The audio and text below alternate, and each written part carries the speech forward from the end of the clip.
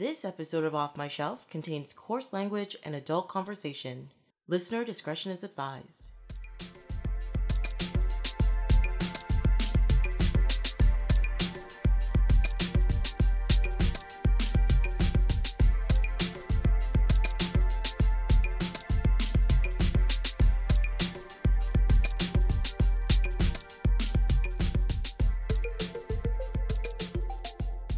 Hello, my name is Tracy James, and welcome to Off My Shelf, a podcast about movies that are, well, off my shelf, where we go through my DVDs and talk about the movies in my collection.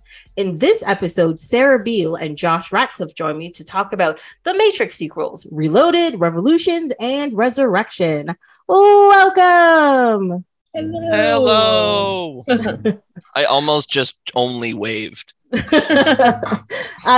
if I haven't been on this already a whole bunch of times. You know, right? Yeah. There are very many times where I make faces and gestures where I'm just like, I have to say I'm making a face because nobody else can see it right now. This is fine. Yes. I don't know why only right now this occurred to me, but Reloaded, Revolutions, and Resurrection, like you could mix it up just a little bit. That'd be fun. Yeah, they should have called Mister. They should have called the last one Rebooted, right? Like that's just a missed opportunity. Yeah. There Or has an to have S. been a draft when it was called Rebooted. Yeah. That's Well, what I you do to a kept- video game or a computer or whatever. Yeah, exactly. Remember the old cartoon Reboot? God, I loved that show. That show was so good. That was a great show. Yeah. My The best Except girlfriend for the hates live that action show. remake. Why does your girlfriend hate that show? I don't know. She hates it so much that if anything reminds her of it, she's like, I don't want to watch this. I'm just gonna walk around and be like, Reboot. And that's a big umbrella, apparently. Like, I'm like, this looks nothing like it. I don't know what you're talking about. And she's like, turn it off. Oh God. Okay. Avatar, instant out. Like, Yeah. Yeah. No, that's when I walk in the room. No. Ooh. I mean, don't get me wrong. The new show, the Reboot, whatever it is, with real live children going into like the thing world, it's garbage. Mhm. Don't worry. But the original one, I mean, if you look at it now compared to like now animation and all that kind of stuff, because it was one of the first CG like cartoons and everything. Yes, it doesn't look as great, but the story is there, so you can enjoy it easily. Well, it's Especially pretty good their- for 1994. Yeah, exactly. I've watched movies from 1994 that look worse than that. I mean, what? Oh, I just saw an article today about Lawnmower Man 2. Don't ask, it's fine. And they showed some stills from that movie, and I'm like, holy shit, that looks bad. And that was 97. So I don't know. Just Yeah. saying. I really want to know what the article that you read that wasn't from 1997 about Lawnmower Man 2 was. So I get like these alerts when articles are posted about stuff, and I have it set to like sci-fi and like, you know, Toronto news and all that kind of And stuff. Lawnmower Man 2. And apparently Just Lawnmower in Man 2. case anyone mentions Lawnmower Man 2, you're like, I need to know. But the title of the article was pure clickbait, and it was saying something. What did it say? It was like the missed opportunity of this this cyberpunk film from 97 is leaving HBO Max next week or something. And I was like, oh. what? And they had like a still from it. And I was like, I don't recognize that movie. What is it? And then of course I had to click on it and do like a scroll through and have a look. And I was like, Lawnmower Man 2, this is what you're talking about? Why are we talking about this? Nobody's going to watch this again. A bad sequel. Yeah, A just terrible let it horror die. movie. Yes. I heard they dropped off Tremors 4. Oh. Rest Is in there- peace. Pour one out for Tremors 4. Was it? But I thought there was already like 12 Tremors movies. No, I know. I'm just making that up. I was a little worried that I was like, is Critters the one that went up to 4? Tremors the one up to 4? Leprechaun. No, I think Leprechaun 4 is in space. Oh God, please With tell me that's Predator not- and Alien. Yeah. Yes. And Jason. And Jason. Yes. Yeah. Oh boy. I'd watch that movie. I'd watch that movie in a heartbeat. Just all of them in space. See who Yeah. kills who and what happened. who would be the last standing? Hmm. That's a battle royale I want to see. I mean, I honestly think an alien will beat Jason. But critters, Agreed. however, are small and fast and roll everywhere. So they have a chance to escape. Just saying. And Lawnmower Man is digital, so he can't attack anything. Whatever. It's fine. Unless he just crashes the whole ship into like a planet. Unless he picks up like a random payphone and then becomes a human somehow, which happens in one of the movies that we watched today. Yes. Yes, it did. That's true. I like the blank look on your face when I'm making a reference to the movie we watched for the show. I literally watched that movie yesterday and I have already forgotten most of it. And it's so forgettable. Okay, so last episode, me and Sarah had a discussion about the Matrix and the Animatrix. Josh, quick Cole's Notes version. What are your feelings on at least the Matrix? Okay. Pull out my notes. No, I like the original Matrix is great. Yes. It came out when I was 11. Mm-hmm. So obviously I've seen it 400 times. I had there was a friend of mine that I was pretty close with in high school, and he was just obsessed with it. And he bought a trench coat. Like that's how into it he was. And I was like, yeah, it's cool. And he and I have had long conversations when I was 15 about the philosophy in it and all the jumbled Christ imagery and all the crazy stuff that I remember none of now. So don't worry, I will not bore you with trying to figure out the Buddhist philosophy involved in the Matrix movies.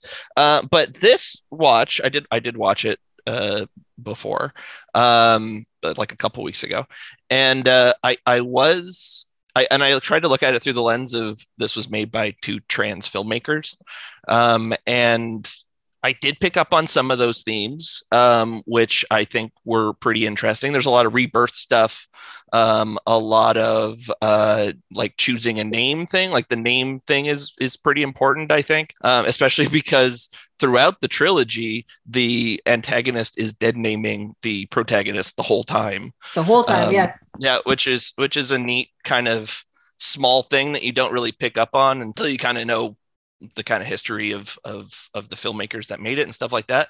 But it was cool. I don't have as much experience with the Animatrix, unfortunately, so I can't speak too much to that. But that one in 1999 was the bee's knees in the early 2000s, especially to an adolescent. Yeah. So it was pretty great. Both Sarah and I pretty much agree. If I remember a conversation from last time. Probably should have re-listened to that episode to be like, what did I say? And then come back to it. It's fine. It's okay. Well, I didn't listen to it to catch up. Yeah, we got you on for the bad movies. We get it. Yeah. Did I give it away? I think I gave away a spoiler. I'm sad I missed the last week. I would have done a fun bit this one where I was contractually obligated to come back for the second episode. Yes. By the way, here's a spoiler alert. I really dig that fourth one. I think that fourth one's real fun.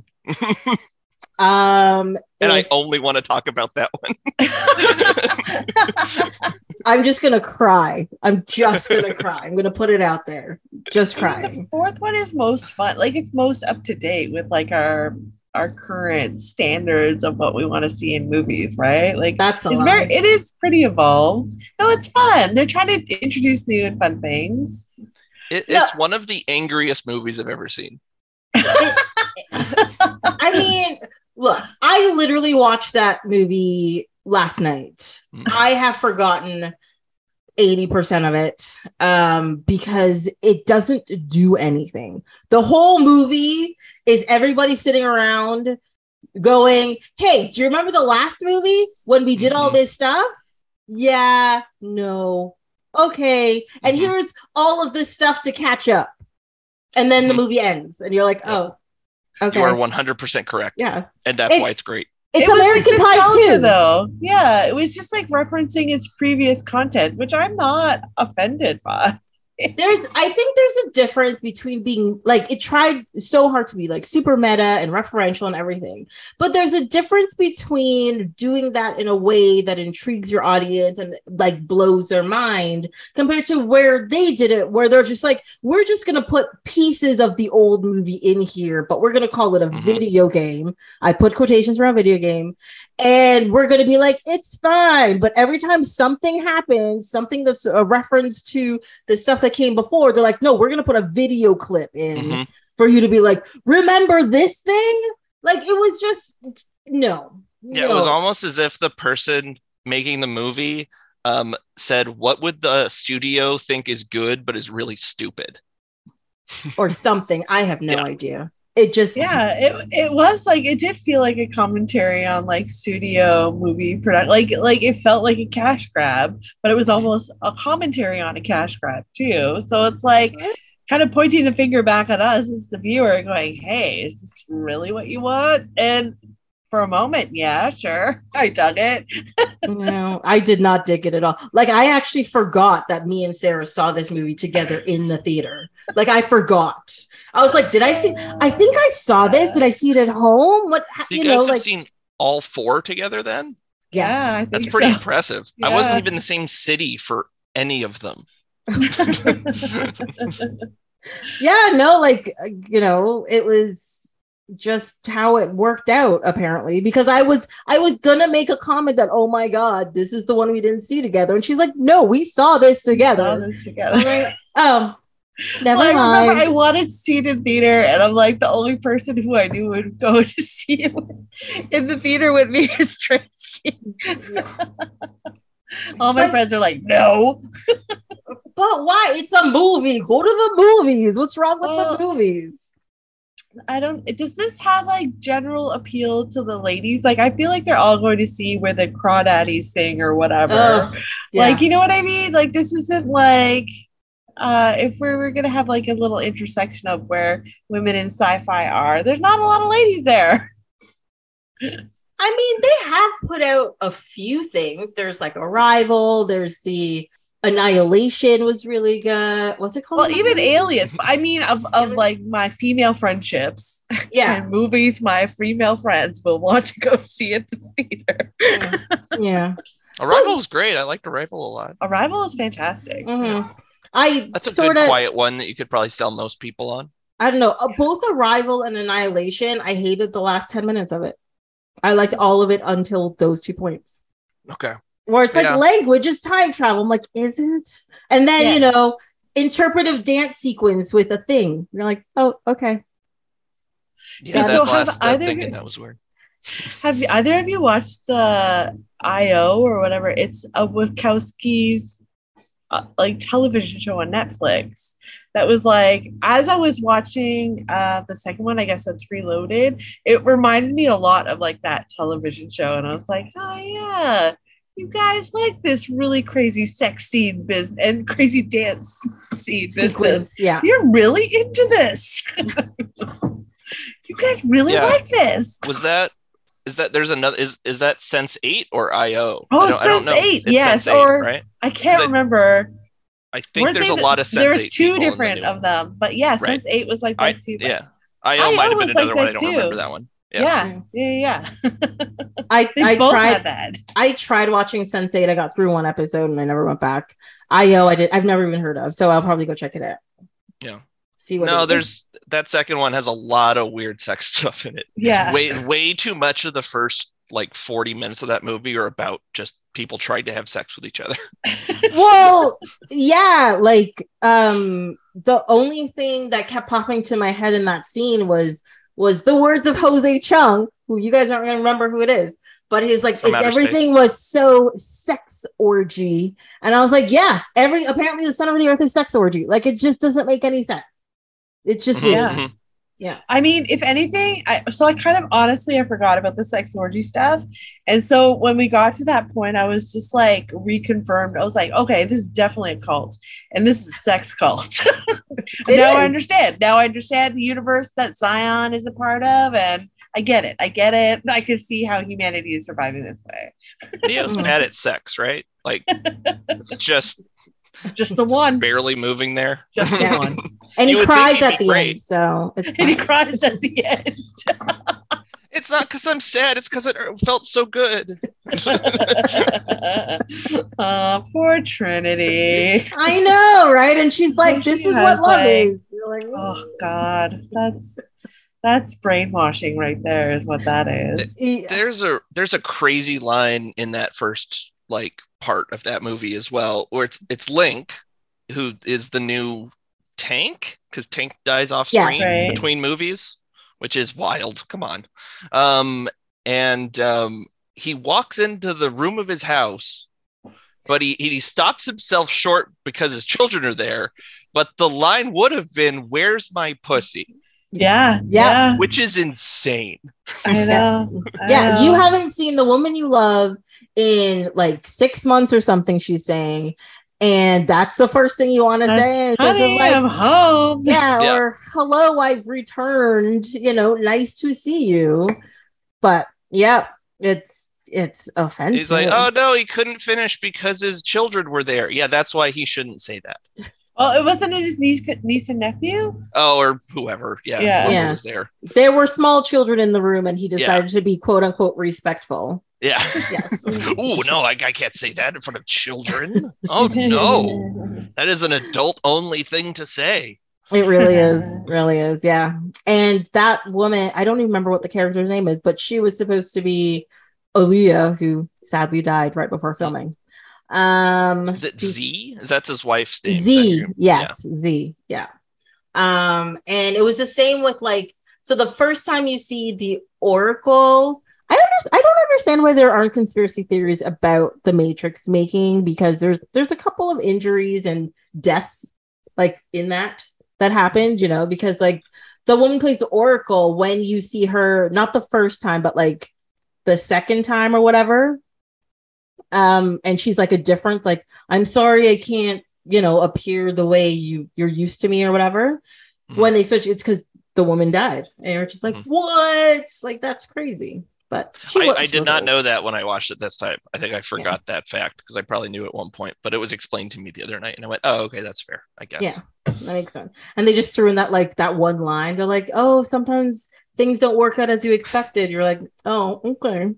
It's sort of like, "Hey, where did you get this pallet of cigarettes? Don't worry about it. Just it's fine. Just let it be." These aren't the cigarettes you're looking for. Yeah, just let's just look the other way. Take some with you. It's fine. Yeah. And let's notice another plot point of this movie with holes in it. I mean, okay. So let's try to talk about the 3 movies in some sort of order, because we're jumping all over the place. So we're going to start with Reloaded, which came out 4 years after the first film. And I remember being crazy excited about this. And then I watched it and I was just like, I'm going to wait for the second part to make my opinion. Because I knew, because they had said, they're like, no, these 2 things are essentially one movie together. So you got to see both halves to get it. And I was like, right. I'm gonna. That is not true. I mean, that's what they had said. Yeah. And I mean, the Revolutions came out 3 months after or something. It was super quick after. I think it was within the same year. The first one came out in May, and the second one came out in December. Something because they both came out within the same year. It was a May-December romance. Yeah. And we're done. Yes, I would have given up on it. If that first movie wasn't so good, I would have given up on this franchise immediately. Well, but between the 2 movies, I have a controversial opinion between the 2. I think that Revolutions is a better movie, but it's less enjoyable than Reloaded is. Well, that's the thing. I don't think Reloaded is enjoyable, and I think I kind of agree with you. Yeah. Because the problem is Reloaded, every 4 to 5 minutes there's a 15-minute fight scene, and it was driving me nuts. I'm like, why are all of these scenes so fucking long? And then you get to Revolutions And in Revolutions, because they wanted the fight scenes and stuff for like the big, Zion's being taken over and then the Smith fight, all of the fight scenes in that movie are like a minute long, half a minute long, whatever. It's 4 punches and they stop. And you're like, okay, this makes slightly more sense, I think, possibly, I guess. But there's more reason for all of this stuff happening in Revolution than it is for Reloaded. Right. Yeah, no, that was sort of my thought as well. Like the third one's more coherent, but there's not as much like fun action like special effects stuff as in Reloaded, because it has like there's some good fights in Reloaded, but they don't mean anything. It's true. Yeah. Well, because when he first meets the dude in the cloak, Seraphim, yes. Like he's that fight sequence takes way too long for what it's supposed to be. It's like, I just want to make sure you're Neo and I have to see how you fight first to understand it. And I was like, do you? And then it's like a 10-minute fight. Why wasn't it like 12 punches and it stops? That would have been enough. Or why didn't he just fly? See, I can fly. Isn't that enough? Yeah. And no one else can do that, apparently. Yeah. I mean, I in this rewatch, and I don't know if it was just my place of my mental space, but when I came at this rewatch, I came and watched it for 2 reasons. 1, the fashion. 2, the dance sequences. And if you think about those elaborate fight scenes as just a really beautiful choreographed dance, it's a very enjoyable thing to watch. And the fashion's beautiful. Like the clothes, like it's pretty remarkable. I mean, the clothes are cool. I'll give you that. I hate the sunglasses. Oh my God. I hate the sunglasses so much. That I understand. Yes. I can't do it. I was so happy when they took them off in the 4th movie. Oh, I'm here for the twirling coat. No, I want twirling coat action all the time. I want to go to the subway every day in a twirling cloak. Just living my best fantasy. You should become one of those like twirling dervishes, I think is what they're called, that have like, they just spin around in the things the whole time. That's it. And people were getting served. Like, it was like, bring it on. It was every dance movie convention that you want to see, except in latex. Well, except for the Merovingian and Persephone, who clad themselves in rubber outfits, and Persephone at least could barely walk. That was 100% a latex fetish outfit. Oh, like, there's no... yeah. It was like medical grade latex. Yeah, like it was just, I was like, oh, did they just like wrap it around her? I hope they filmed for just one day in that white thing, because they just took like a long piece of it and just like wrapped it around her. That was it. It's done. There you go. But yeah, and then the red one in Revolutions, but she was sitting the whole time. It was fine. I don't know. But yeah, it looked very uncomfortable. It looked like there was a lot of baby powder. Even Trinity, like I felt so bad for her because she was not like in the first movie. She had a PVC outfit without sleeves, but in this one, it's like I think by the third one, even she's in full body PVC and full gloves and fingertips. And I was like, oh, she would have been sweating buckets. Like that would have been a certain kind of torture to wear that outfit. Yep, Catwoman outfit. Yes. Yeah. Awful. At least that had like stitching in it, so it got vents. It could breathe. Just a little. PVC is not a breathable fabric. No, not at all. Again, this movie started, Reloaded started with a Trinity sequence, which makes her even cooler. And then refocused to, Neo and other people. And I was like, oh, we should stay here longer. That would be great. Yeah, that opening sequence really does promise, like, hey, guys, remember that last movie? Well, you're in for a treat, because this is more of that.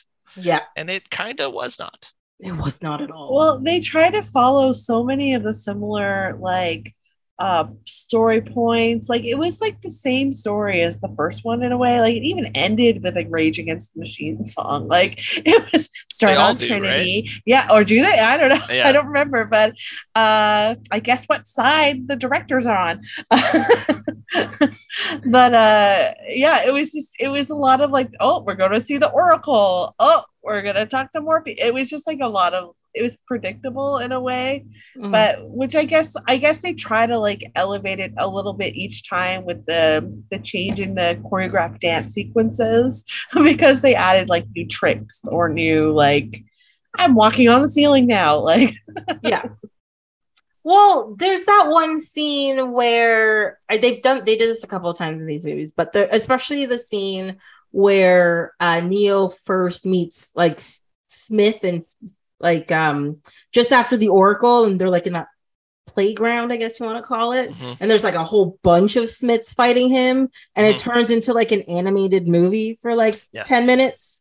And you're just like, you're not even trying right now. And I mean, at the time, they actually came out, like, developed like a new animation, like, style, like, program. What did they call, like, Burly Man or something? That was like their code name for it. Right. But like that whole sequence is animated. And I think when the movie first came out, you could tell, but it didn't look that bad. So you're like fine with it. But now I watch it, I'm just like, this is garbage. Like, what? Oh, it looks like it's on the PlayStation 3. Yes. Yeah, no, it's just like, no, you mash the button. He's doing the thing. Like that's just what it looks like. But it was strategically released because also after the Revolutions in 2003, Enter the Matrix came out. So it was like an extension of the video game franchise and the movie franchise. It was like, I feel like it was trying to be really successful on all of, so like that's, I guess, in Reloaded, where the commercialization of this movie really started coming into play with like, yeah, we're projecting this arc, this storyline arc, which has characters introduced in these movies carry on into the video games. Yes, yeah. And there's a lot, and there are so many franchises now that follow that kind of like way to do things, where it's like, no, it's a movie, but then there's like little shorts and then there's a video game, and then there's this thing online, and then if you know the secret, you can find this thing, and you're just like, oh, that's way too much work for me to follow this. I'm good. I'll just watch the movies. I actually kind of remembered like the CG being kind of lame when I was 14 or 15. Like I kind of remember, like in my head, I was like, yeah, that wasn't the best movie. It had that, I mean, like there was this big fight scene, but it was all like looked like it was made of claymation. But I was watching it this time. It wasn't as long, the CG stuff wasn't as long as I remembered it being.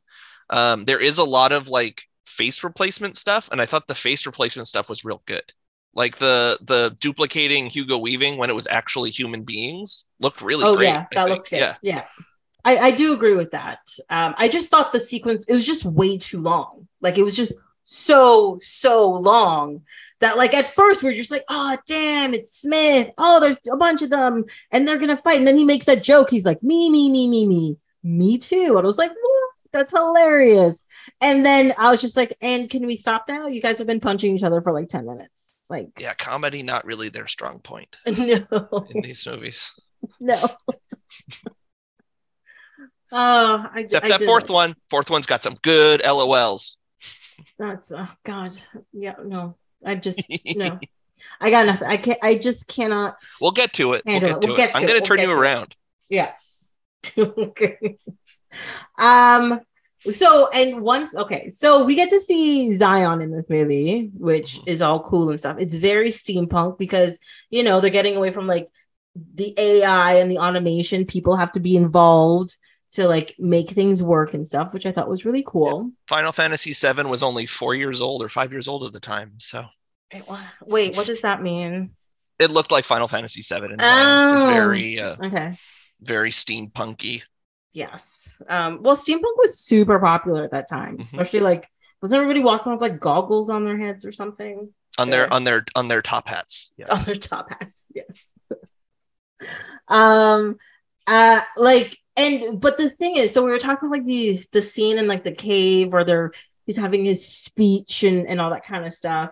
And there's 250,000 people out there with no microphones or anything. And I was just like, That cave has to have like seriously good acoustics. That's it. And it's a bunch of people, like when the music starts, it's a bunch of people, it's stomp. They're hitting garbage cans, man, and everybody's going nuts. It's a dance movie. It's a dance movie. They need to make a rave scene. Sex. Yes. They need to make a movie about like the dude who came late, who's all the way in the back, who's just like, what is he saying? Why is everybody cheering? I don't understand. I'm just gonna go home. Like, I think he said, "Bless her the cheese makers." 7 people are laughing really hard at that and then drinking tea. Yes, they are. It's a great time. It's a great time. My other comment about the Zion scenes is that Commander Locke, which Niobe and Morpheus are like totally against, is right. Everything Commander Locke says is right. They should prepare. They should do it this way, blah, blah, blah. Don't follow random dude into whatever. I don't care if you think he's the Messiah. Like, strategic wise, Commander Locke is correct. That's it. Yeah, That's he's not the Messiah. He's a very naughty boy. Yes. I got to it. Yes. But yeah, no, I don't know. My biggest problem with watching these movies is that it's very visually, at least, it's very much like the first Matrix movie, but I want to say it's the pacing, because it's not the dialogue. The dialogue is about right, except for the scene in the bathroom where, she asks for a kiss and you're just like, that's fucking stupid. But like everything else matches. But like I watch this movie and I'm just like, it's wrong. And I can't actually pinpoint why. Orgasm cake. Oh gosh. Yeah. Yes. There you go. I did have a note about that. I was like, what? WTF with that like digital. That guy sucks so hard.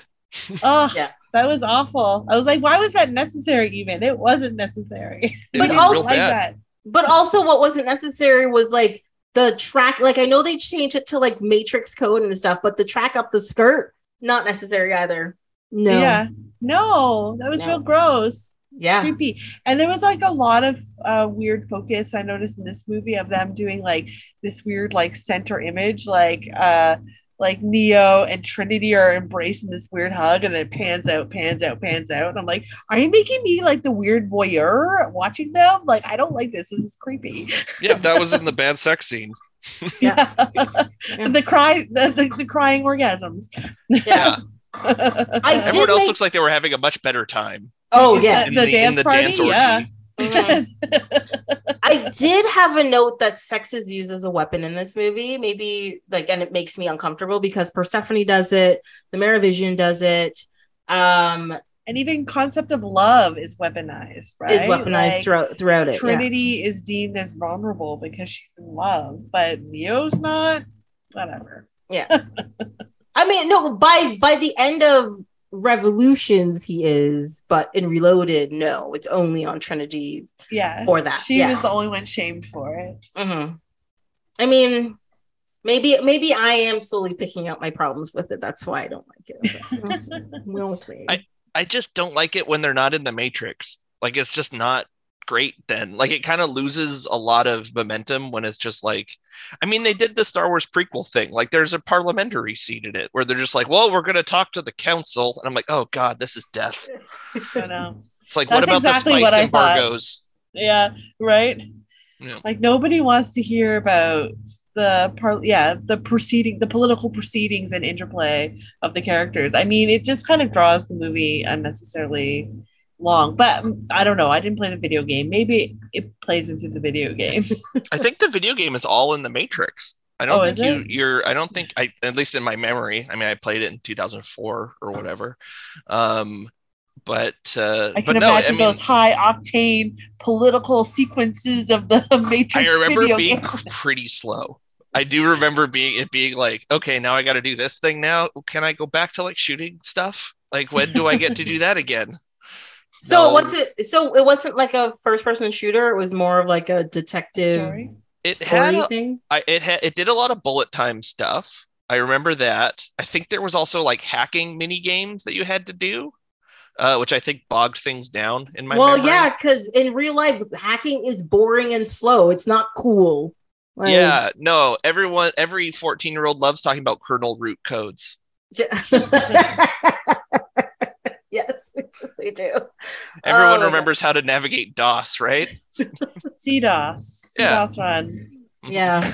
Run DOS run. That's aging me because that's my first. Yeah. Okay. Never mind. My gosh. This week on Twitter, I didn't look to see why it was trending, but touring was trending. And I was just kidding. I didn't look. But I was just having multiple high school flashback memories, trauma memories. And I was like, only Tracy would understand. Yes. Well, it was my first programming language. God. Yeah. Yes, I was there. I was there. Remember? You were there with me. Yes.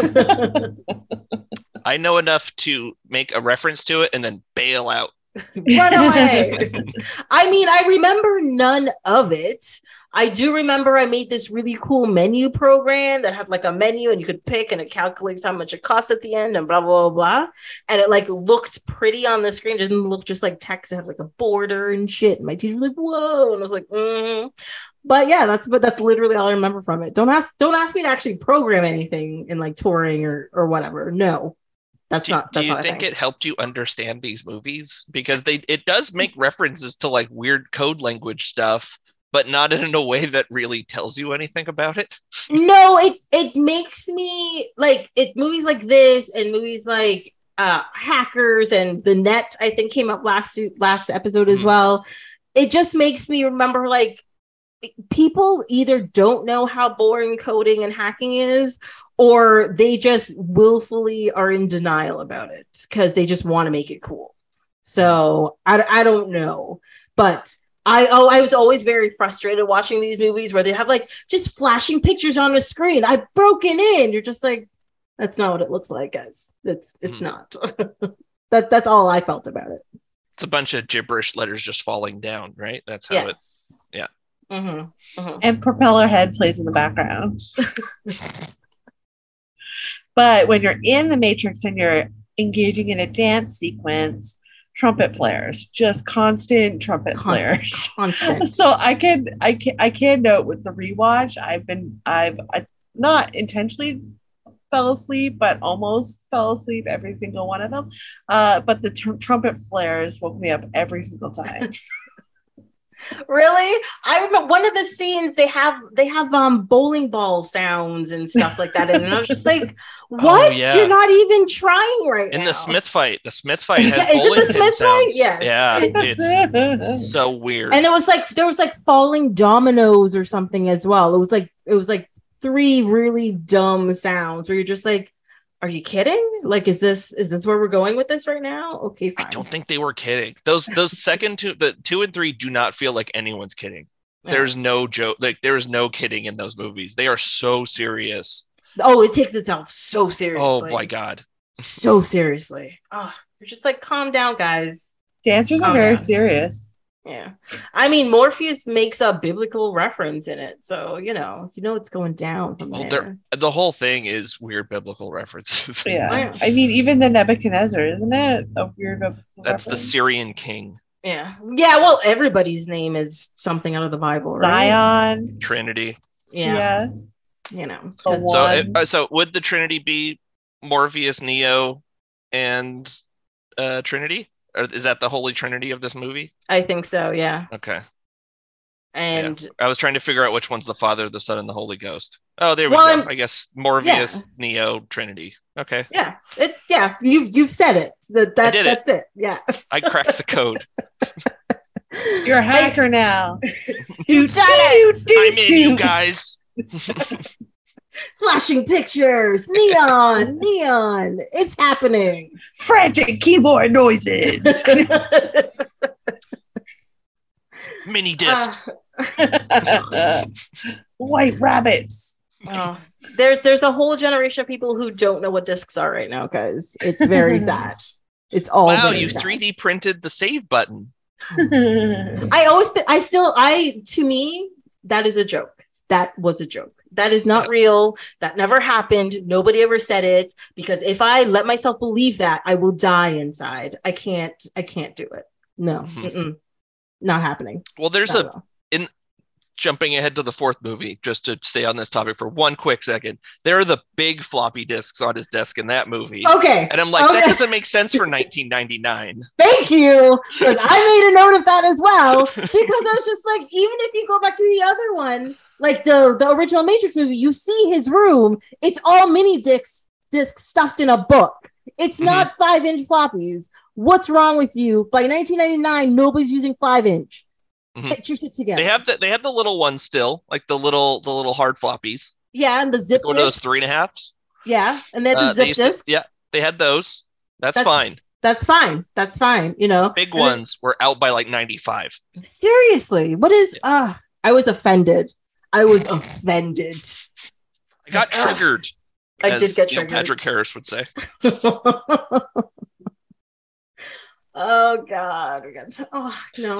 So why did they leave Zion and reload it? I can't remember like what the like inciting incident was that like made them like go. What was it? They wanted to go see. No, that's the other one. Well, the Oracle was like saying you got to do this, and then the people in Zion were like, "No, you got to stay here and fight." Was that it? So it was like this. It became a divide of politics versus religion. But then by the end of the movie, it's concluded that even if he did go on the journey, it would still destroy Zion. Right? Well, yeah, the architect kind of said something to that. Yeah. Well, yeah, so the architect essentially says to him is like, look, you've already this is the 6th time this is happening. We have to destroy Zion for this to work. We're going to put you guys back into the system, and you're going to pick 7 people to start New Zion or whatever it's called. And yeah, like, because he's like the remainder to an unbalanced equation or whatever. That's why he's an anomaly. Right. So, which also brings questions to Resurrections. It doesn't make any sense, but whatever. Well, I think, but wouldn't his counterbalance by that movie would have to be Smith? Because him and Smith are equals on either side of the equation, right? No, the problem is that he doesn't have an equal. That's why it's an unbalanced equation. But at the end of the Matrix, when he destroys Smith, which severs him essentially from the program and gives him like a consciousness, I guess you want to call it. He makes him part Neo, part the one, part whatever. Oh, I see. Okay. So he becomes his counterpart. That's what happened. Okay, so there's Neo code in the Smith program. Yes. Hacking. Yes. Okay. And that's why Smith becomes a bigger problem than he already was. Okay. Yes. Sure. Mm-hmm. And then it turns out Smith doesn't just want to. So when he does that, he doesn't want out of the Matrix anymore. He just wants to take over the Matrix. He wants to be. Well, he wants death, right? Like he wants the Matrix to just be shut down and him non-existent with it, right? I don't know if that's what it is in Reloaded. In the Matrix, yes. He wants there not to be anybody for him to fight, so he doesn't have to be there. Right. But then by the time Reloaded comes, he's technically dead. He doesn't have to be there, but he chooses to take over the whole thing instead of just fucking off, essentially. Right. He becomes a virus.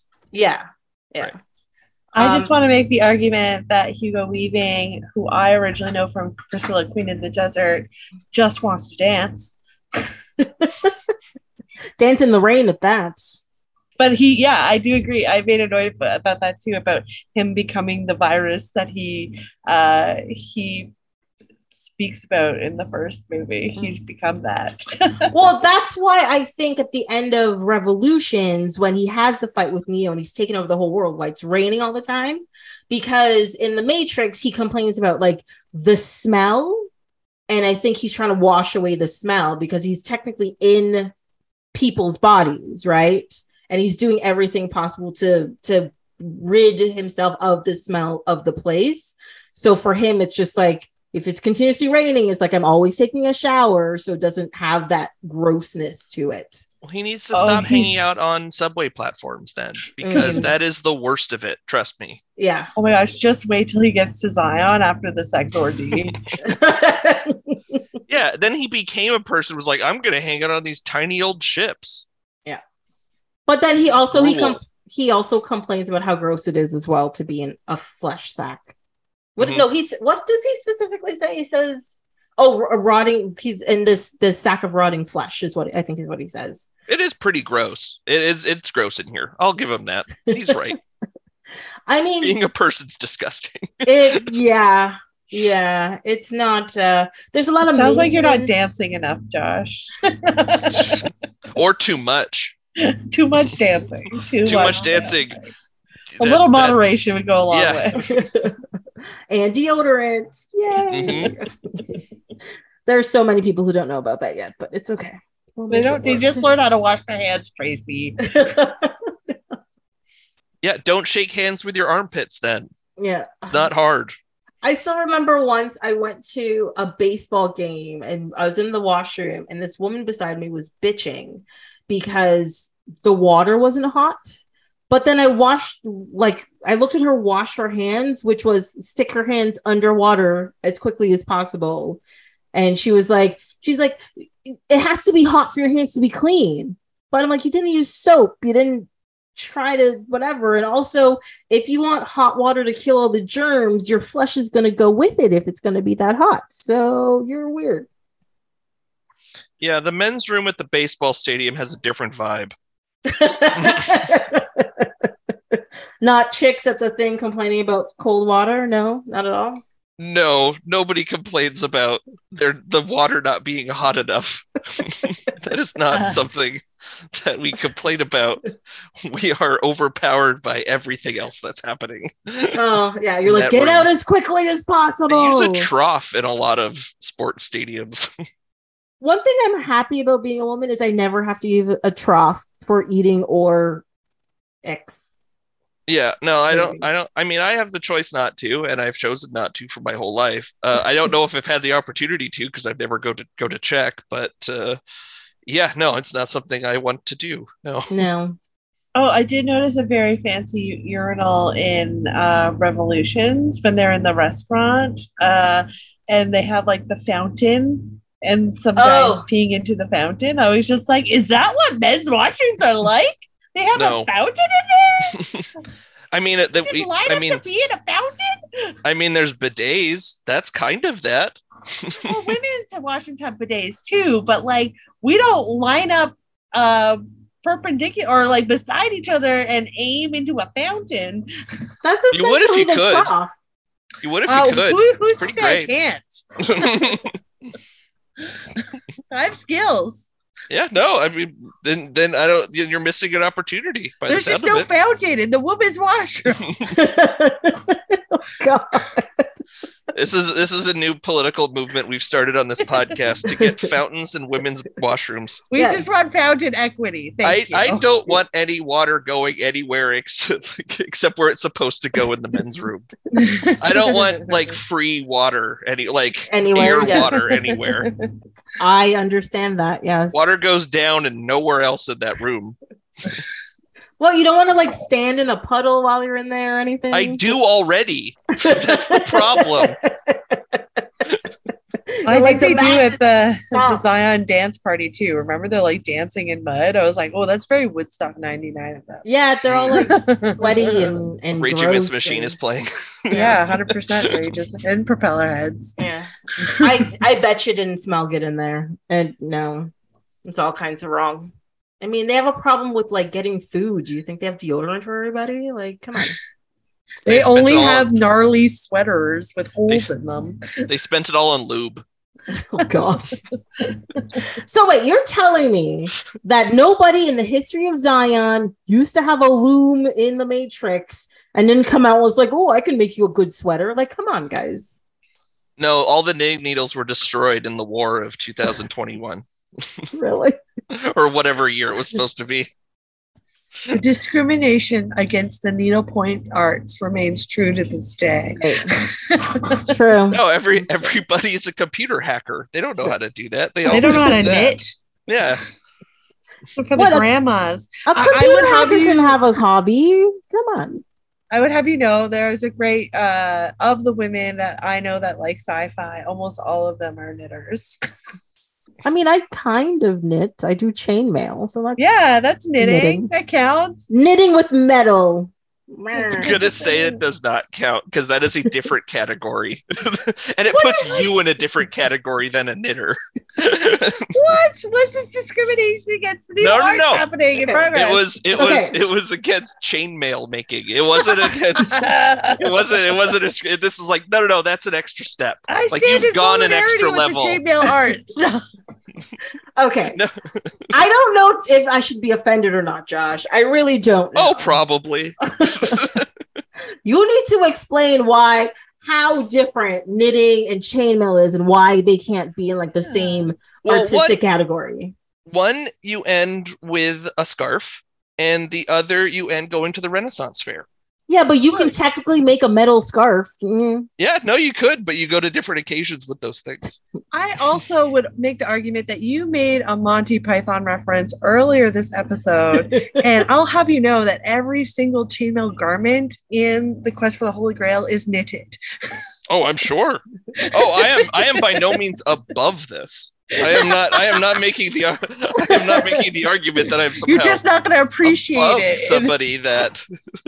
I'm saying on the hierarchy of dorks. This is a dork hierarchy? We don't even have 100%. Dorks, Tracy. Have you seen the internet? Of course dorks have hierarchies. No, but neither one of us have dorks is what I'm saying. Oh, I see what you're saying. Are dorkless. Yes. So we're automatically excluded from the dork hierarchy, which is offensive. Dork's a whale penis, right? Yes. Okay. Okay, good. Because I do not own a whale penis. Nor do I. My dork card has been revoked, apparently. Apparently, yes. Yeah. This is not where I thought this conversation was going to go at any point in time, but great. I love it. I think the conversations about the Matrix should mostly be about dorks. I think that is a fair road to go down when we're talking about these movies. Weird sex orgy caves and squid monsters. Yes. Yep. Oh, tentacle monsters. Not even just squid monsters. Those are tentacle things. Yeah. Like that's full on. Like, we know what you're doing here. Yeah, we get it. Those are dorks and we know it. One thing I always found interesting about a lot of sci-fi is either they go like the future is Asian, like Chinese or Japanese, or it's robots that look like bugs or like weird things with lots of limbs on them. So the Matrix obviously went the way of weird robots with lots of things on it. And I always find it like, because if you watch like the Animatrix and stuff, there's the one where it's the history lesson essentially of like what happened. And of course the robots and AI were originally made in human form, but as soon as they left, they're just like, fuck people bodies. We're gonna do this bug thing. And I was like, okay, I get it. That makes sense.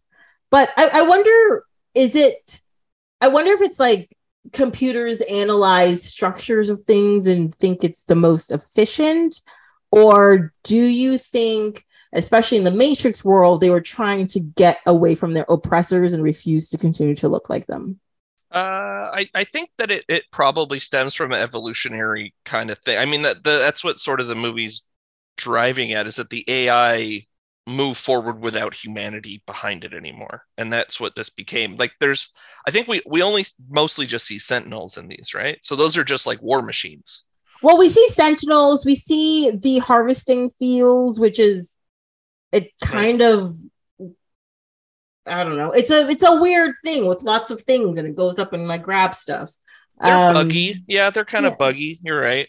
But like they also like, maybe that serves the purpose of the particular thing that they're doing. So maybe just in different contexts, there's different ones. Well, yeah, when you finally in Revolutions, when you finally get to the Machine City and he's like talking to like, I don't know, the son from Teletubbies for some reason, you do see like the little things that take care of the whatever come out. And those definitely look like little worker ants or something like that. They don't look anything like sentinels or whatever. And even when they're getting to the city and they have those like big thing, like their guns or whatever that shoot stuff that look like snails for some reason, it's very, you know, smaller animal worlds made big kind of thing. Yeah, no, it's definitely like the sentinels are squids. Like that's what they look like, and that's what they're doing. They call them squiddies. Yeah.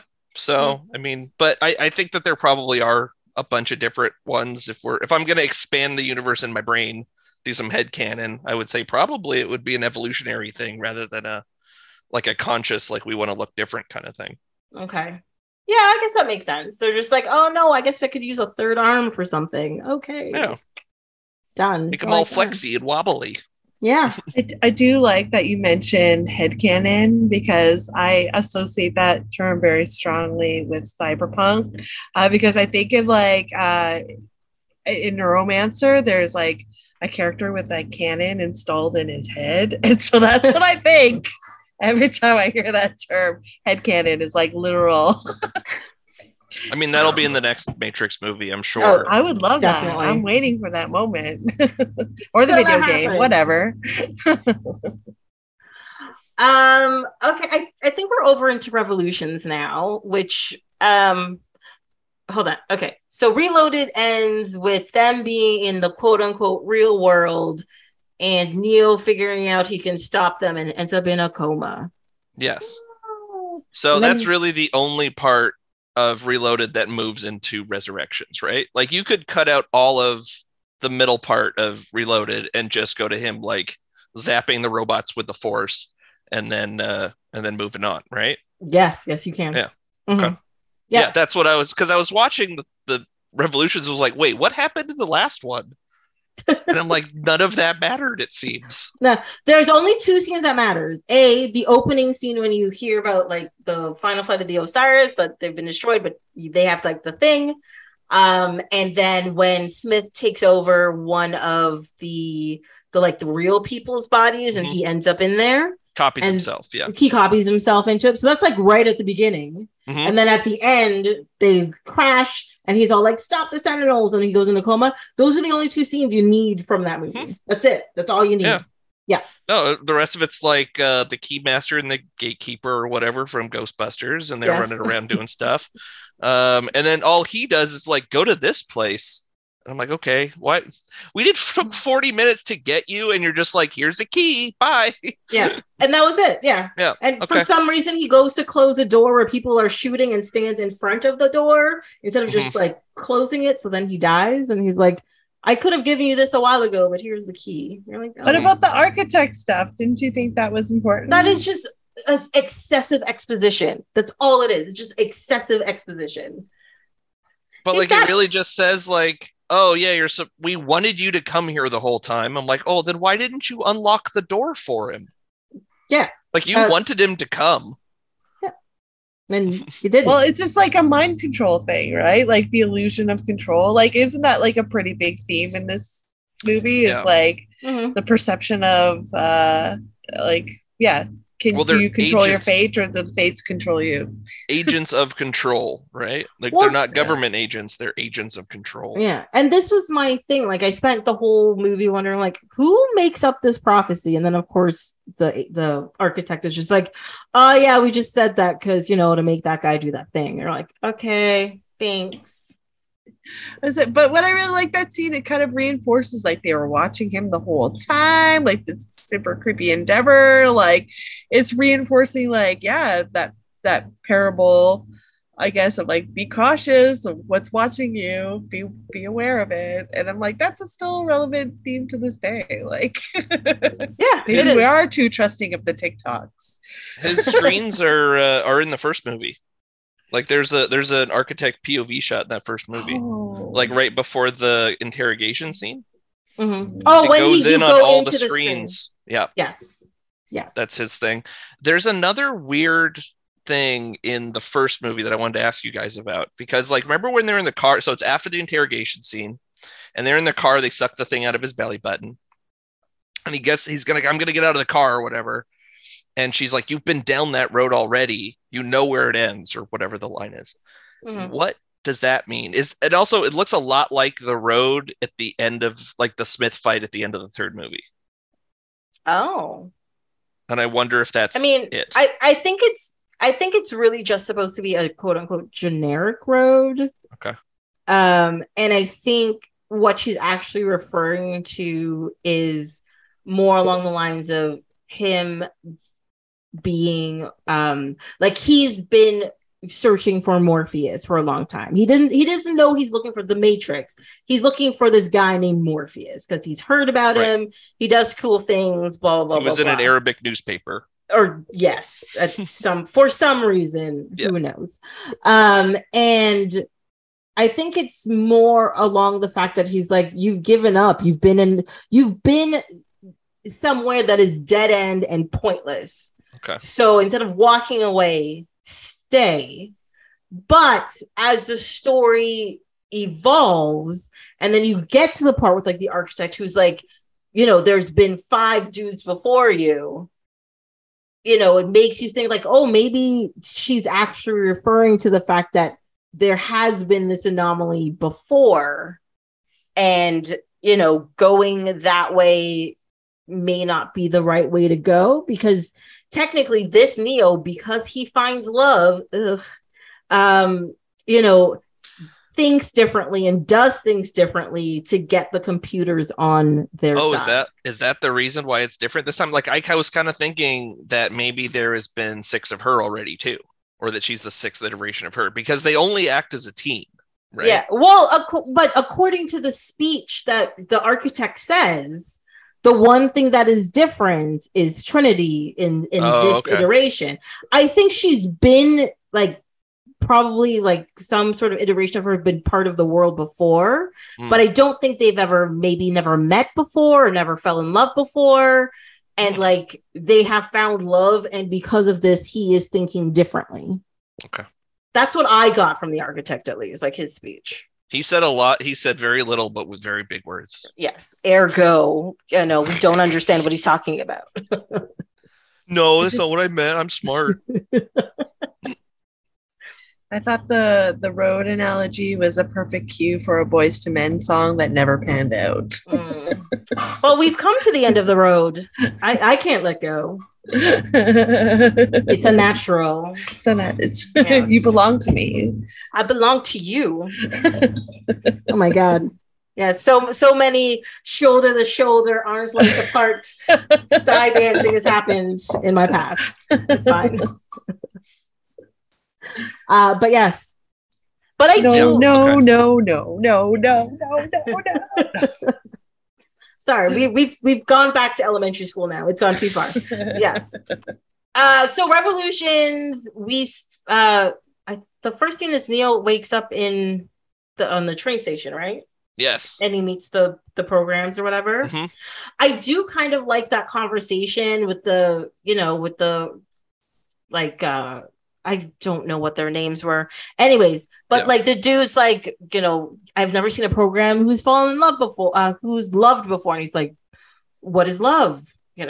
Love is a word. It's the connections and blah, blah, blah. And I'm like, what this program is saying is correct. Yes, this is an understanding.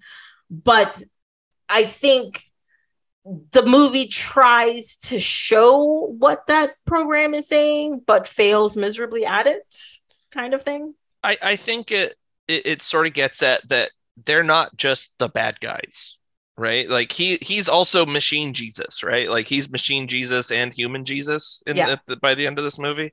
So like it's about how he's going to save everybody, not just the humans, right?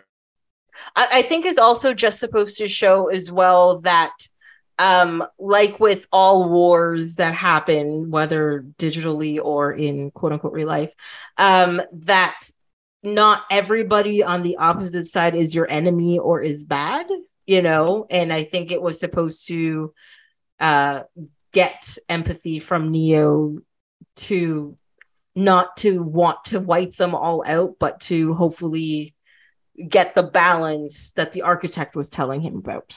Mm-hmm. Yeah, that's a Buddhist thing, right? The balance stuff. I think so. I think that's a Buddhist philosophy tenet, I think. So I mean, there's a lot of religious stuff in Revolutions. I am not a theologist, I'm afraid, so I'm not gonna be able to go too deep into it. But yeah, no, a lot of Jesus, even and all a lot the of karma. There's like some Hinduism in there. There's a lot.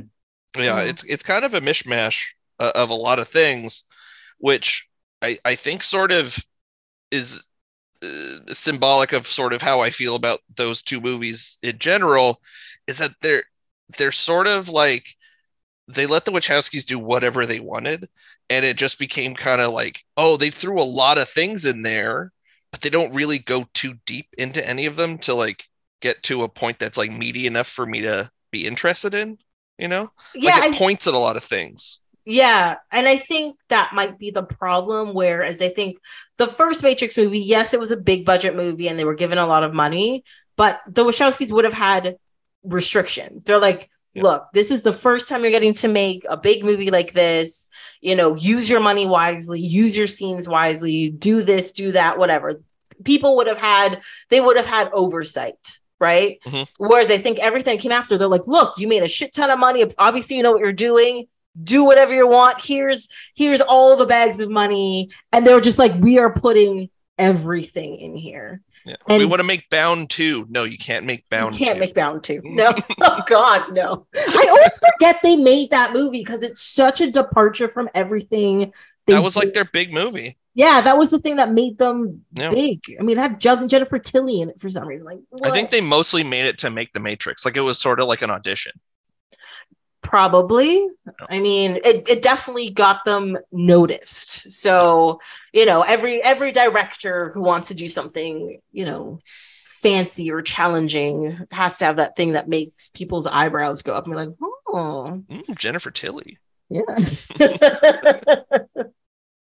Gina Gershon, eh? What? But yeah, I think if they still had that oversight and somebody was pulling in the reins a little bit, I think Revolutions and Reloaded would have been paced better, because the pacing of the two movies are very different. And B, I think they would have been forced to cut a lot of the unnecessary stuff that's in the two movies that like it's just not needed. Like, it's not needed at all. Well, I think Reloaded's a full 2.5, right? I think so, yeah. It does not need to be that long. I watched them both in one night, and it really dragged. Yes, it drags hard. Yeah. Yeah, the only thing that kept me awake were the trumpet flares. Reloaded is 2 hours and 18, and Revolution is 2 hours and 9. Oh, okay. It was shorter than I thought. Yeah. Resurrection is a full 2.5 hours. Really? That one actually went by pretty quick for me. Oh my God, no. You are lying to yourself. It really didn't feel that long. It really didn't to me. I thought Reloaded seemed a lot longer than Revolution. And Resurrection just would not stop. Yeah. So, the thing with Resurrection is that it at least feels a little more focused. Like, there's really two plots that happen. Okay. And like there's the plot with the fight of Zion, which is so long and so boring.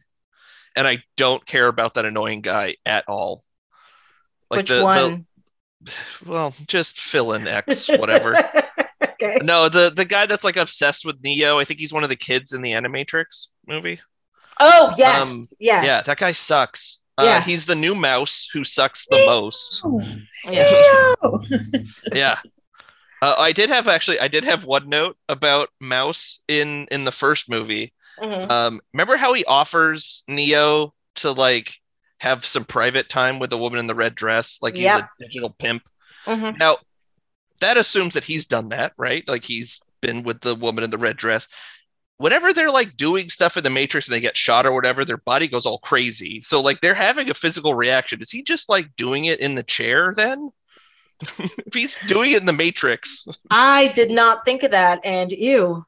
No. Yeah. Also, someone's got to take him in and out of there. Like, this isn't a holodeck situation where you're walking in and undisturbed. I hope they have laundry on the Nebuchadnezzar. They only have gross sweaters with stains on it. Of course not. Yeah. And then they go to the sex orgy afterwards at Zion. That's all sorts of nasty. I think they were pretty happy when Mouse left. They were just like, finally, we can just toss this guy out because and his crunchy pants. Like,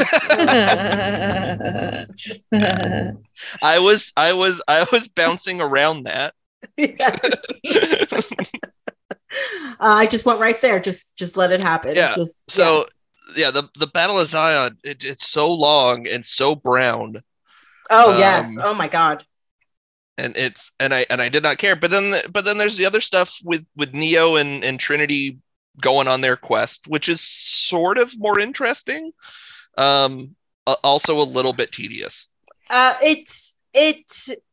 It like, again, it's a pacing problem. Like, it lags, right? Because like there's all of these, like, they're going on their journey, whatever. It's like, oh, I love you. I'm like, I don't care. Just fucking go. Like, that's all I kept thinking. You know? Oh, right. And he's blinded too. Yeah. That slows things down. Well, I think the fight with like Flesh Smith, I don't know whose body he took over, but that guy really embodied Smith pretty well. I will give him that.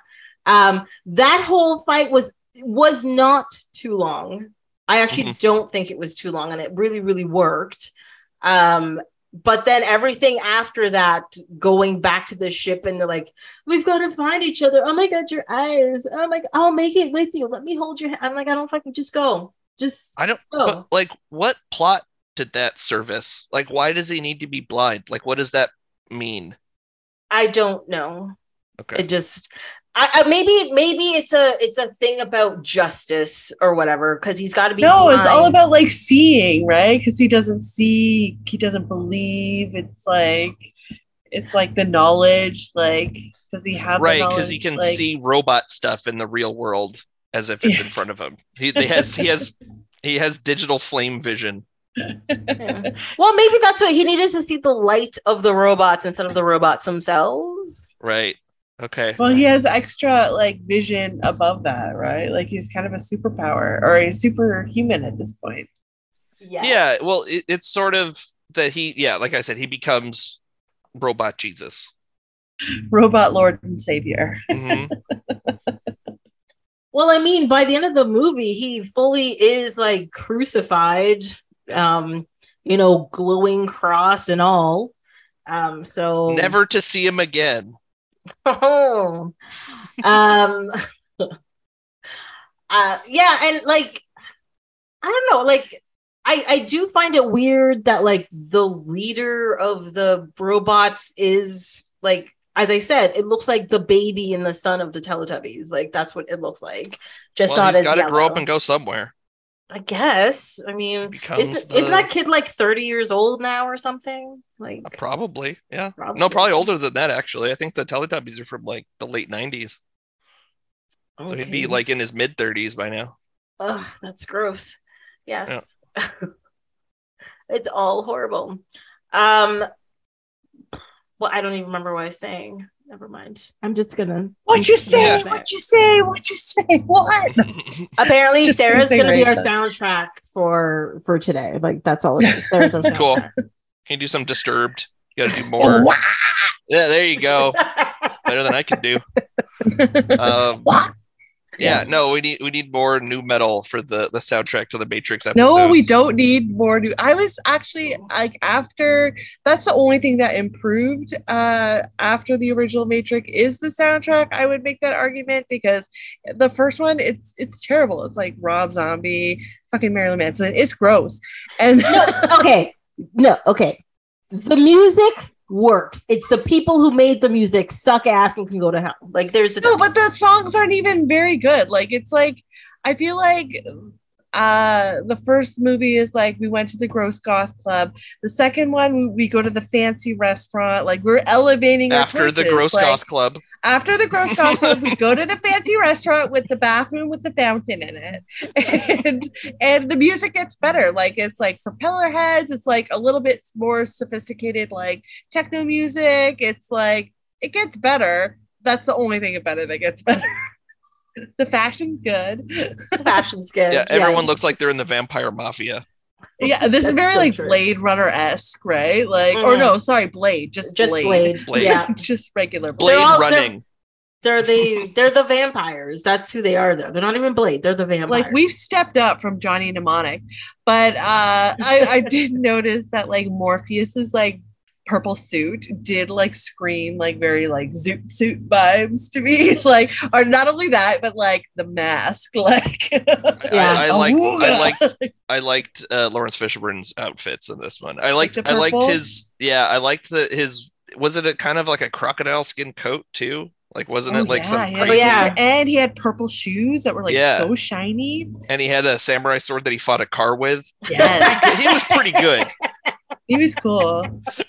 Yes, I forgot. I don't know how I could forget about that, but I forgot about that. Yes, you did. I wrote it down that it was cool. Yeah, it was cool. It was cool. Oh my god, we didn't talk about the twins yet. The twins. They weren't the best part though. They were like, what was their superpower? They could turn into ghosts.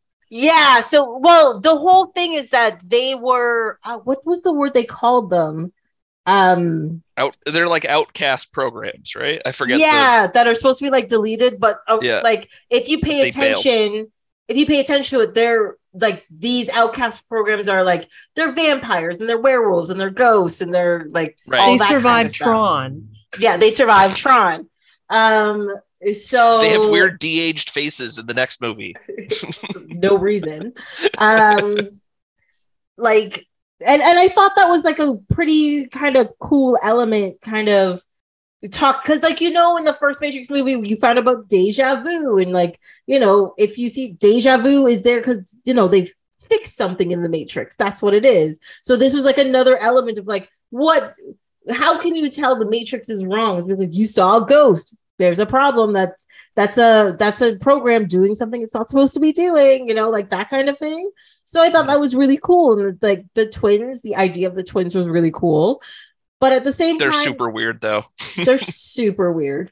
Like even like completely visually, they're completely different from every other thing you meet, whether in the Matrix or out of the Matrix. Because they're like albino, dreadlock, head to toe, white, weird. Maybe they're related to Switch. Thing. Really? No. There is like in that scene where I think it's Reloaded, there is like one like samurai fighter in like white. So like I feel like they throw like somebody in white like just to shake it up, because otherwise all the characters would just be in black the whole time. Yeah. Like there is like one or two, and they are always visually very striking. Like I think even what's her name, the Frenchman's wife, like that's why even she's in white in that scene. Persephone, because like it makes her stand out. Mm-hmm. Persephone is a muse in mythology, is that right? No, isn't she the wife of Hades? Oh, okay. And and she only gets let out once a year and to start spring. Okay. I'm getting my knowledge from Percy Jackson. It's fun. Cool. No, better than me. I was wrong. You're I only right. know it from the Tea Party because they have that song about she looks back and she fades away. CanCon. That one went over my head. That one went over my head too. Yep. It's a song by the Tea Party. It's about her. Okay. But yeah, I'm pretty sure Persephone's married to Hades and is trapped down there, and she hates him and does things to torture him, but still cares for him in some way.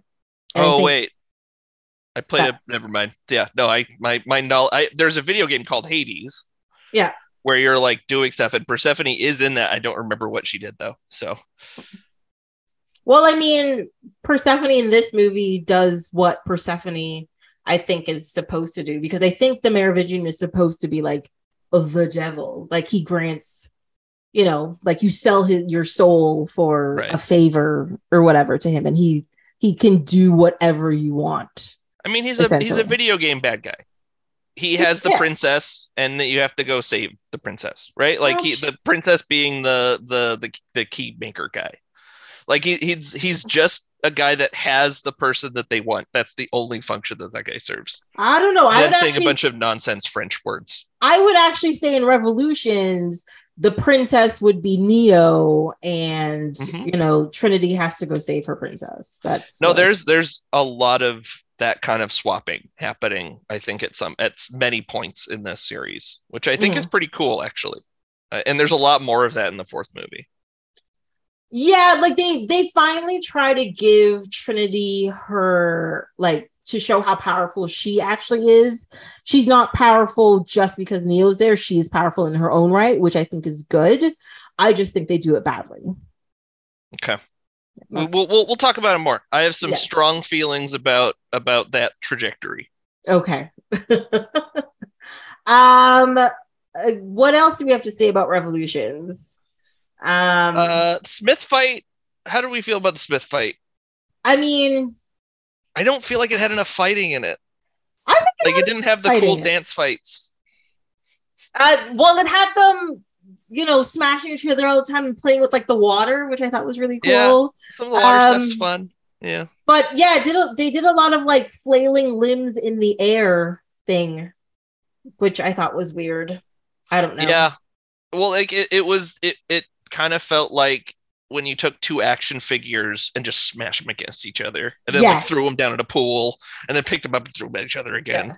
But especially the scene where they're in like the crater, and Smith like swan dives at him somehow, and you're just like, what is that? What is that supposed to be? After all of this CG fighting and all of this stuff, and like the slow motion punch and the rippling face, you clearly have two wires and point him this way downwards. You're just like, what are you doing? What are you doing? They didn't care anymore. They had already made all their money. They were just letting it slide. We're like, forget it. It's good enough. It's fine. People will watch it. It's good. It's passable. We're not being innovative anymore. Yeah. But I mean, I think that's what you just said, Sarah, I think is a big point of the fourth movie. It's like, yeah, we can't do that. What are you talking about? Of course we can't. Well, yeah, like they raised. Yeah. I mean, the expectations are too high, right? Like, where else can you go? Well, I think they also called it Revolutions, and I'm like, yeah, that probably wasn't the best name for the movie. No, it's not revolutionary. I don't know why. Last week I kept calling it Revisited for some reason, but it did feel like more of a revisit than a revolution. Like there was nothing that, like the very fact that we don't even shift off the protagonist of Neo is kind of like, what's so revolutionary about it? It's the same ass thing that we've watched 2 times already. and like with a lot of movies where the woman is actually the main character. One of my favorite ones to complain about is also, I think I said The Kingsman the other day, but there's also Blade Runner 2049, where the whole story is about the girl in the cage, essentially, and she plays no part in the movie, and you're like, what are you doing? It's about her. Why isn't she in this more? And it's the same. She's sort of the Maltese Falcon of that one, though, right? She's sort of the MacGuffin. Yeah, kind of. She's the solution to the plot. Yeah, well, because they give you the red herring that Ryan Gosling is really the thing. And by the end, you're just like, no, it's the chick that we met like 20 minutes into the movie. It's her. You're like, oh, okay, thanks. Ryan Gosling is the dog in that movie. that is him and the dog share a meaningful look in that movie. And it made me go, oh, they're the same. He is the loyal dog that is going out. And he feels love and feels like he needs more in the universe, but he is just the dog. Yeah, and he needs treats and be told that he's a good boy, and then he can die in the snow. It's fine. Did he die? I don't think he died. I think he dies when he sits out on this. He's got a major injury. He sits out on the steps. It's snowing. He's bleeding out, and he's about to pass out. And then the credits go. I'm like, I'm pretty sure he's dead. He's alive in my heart.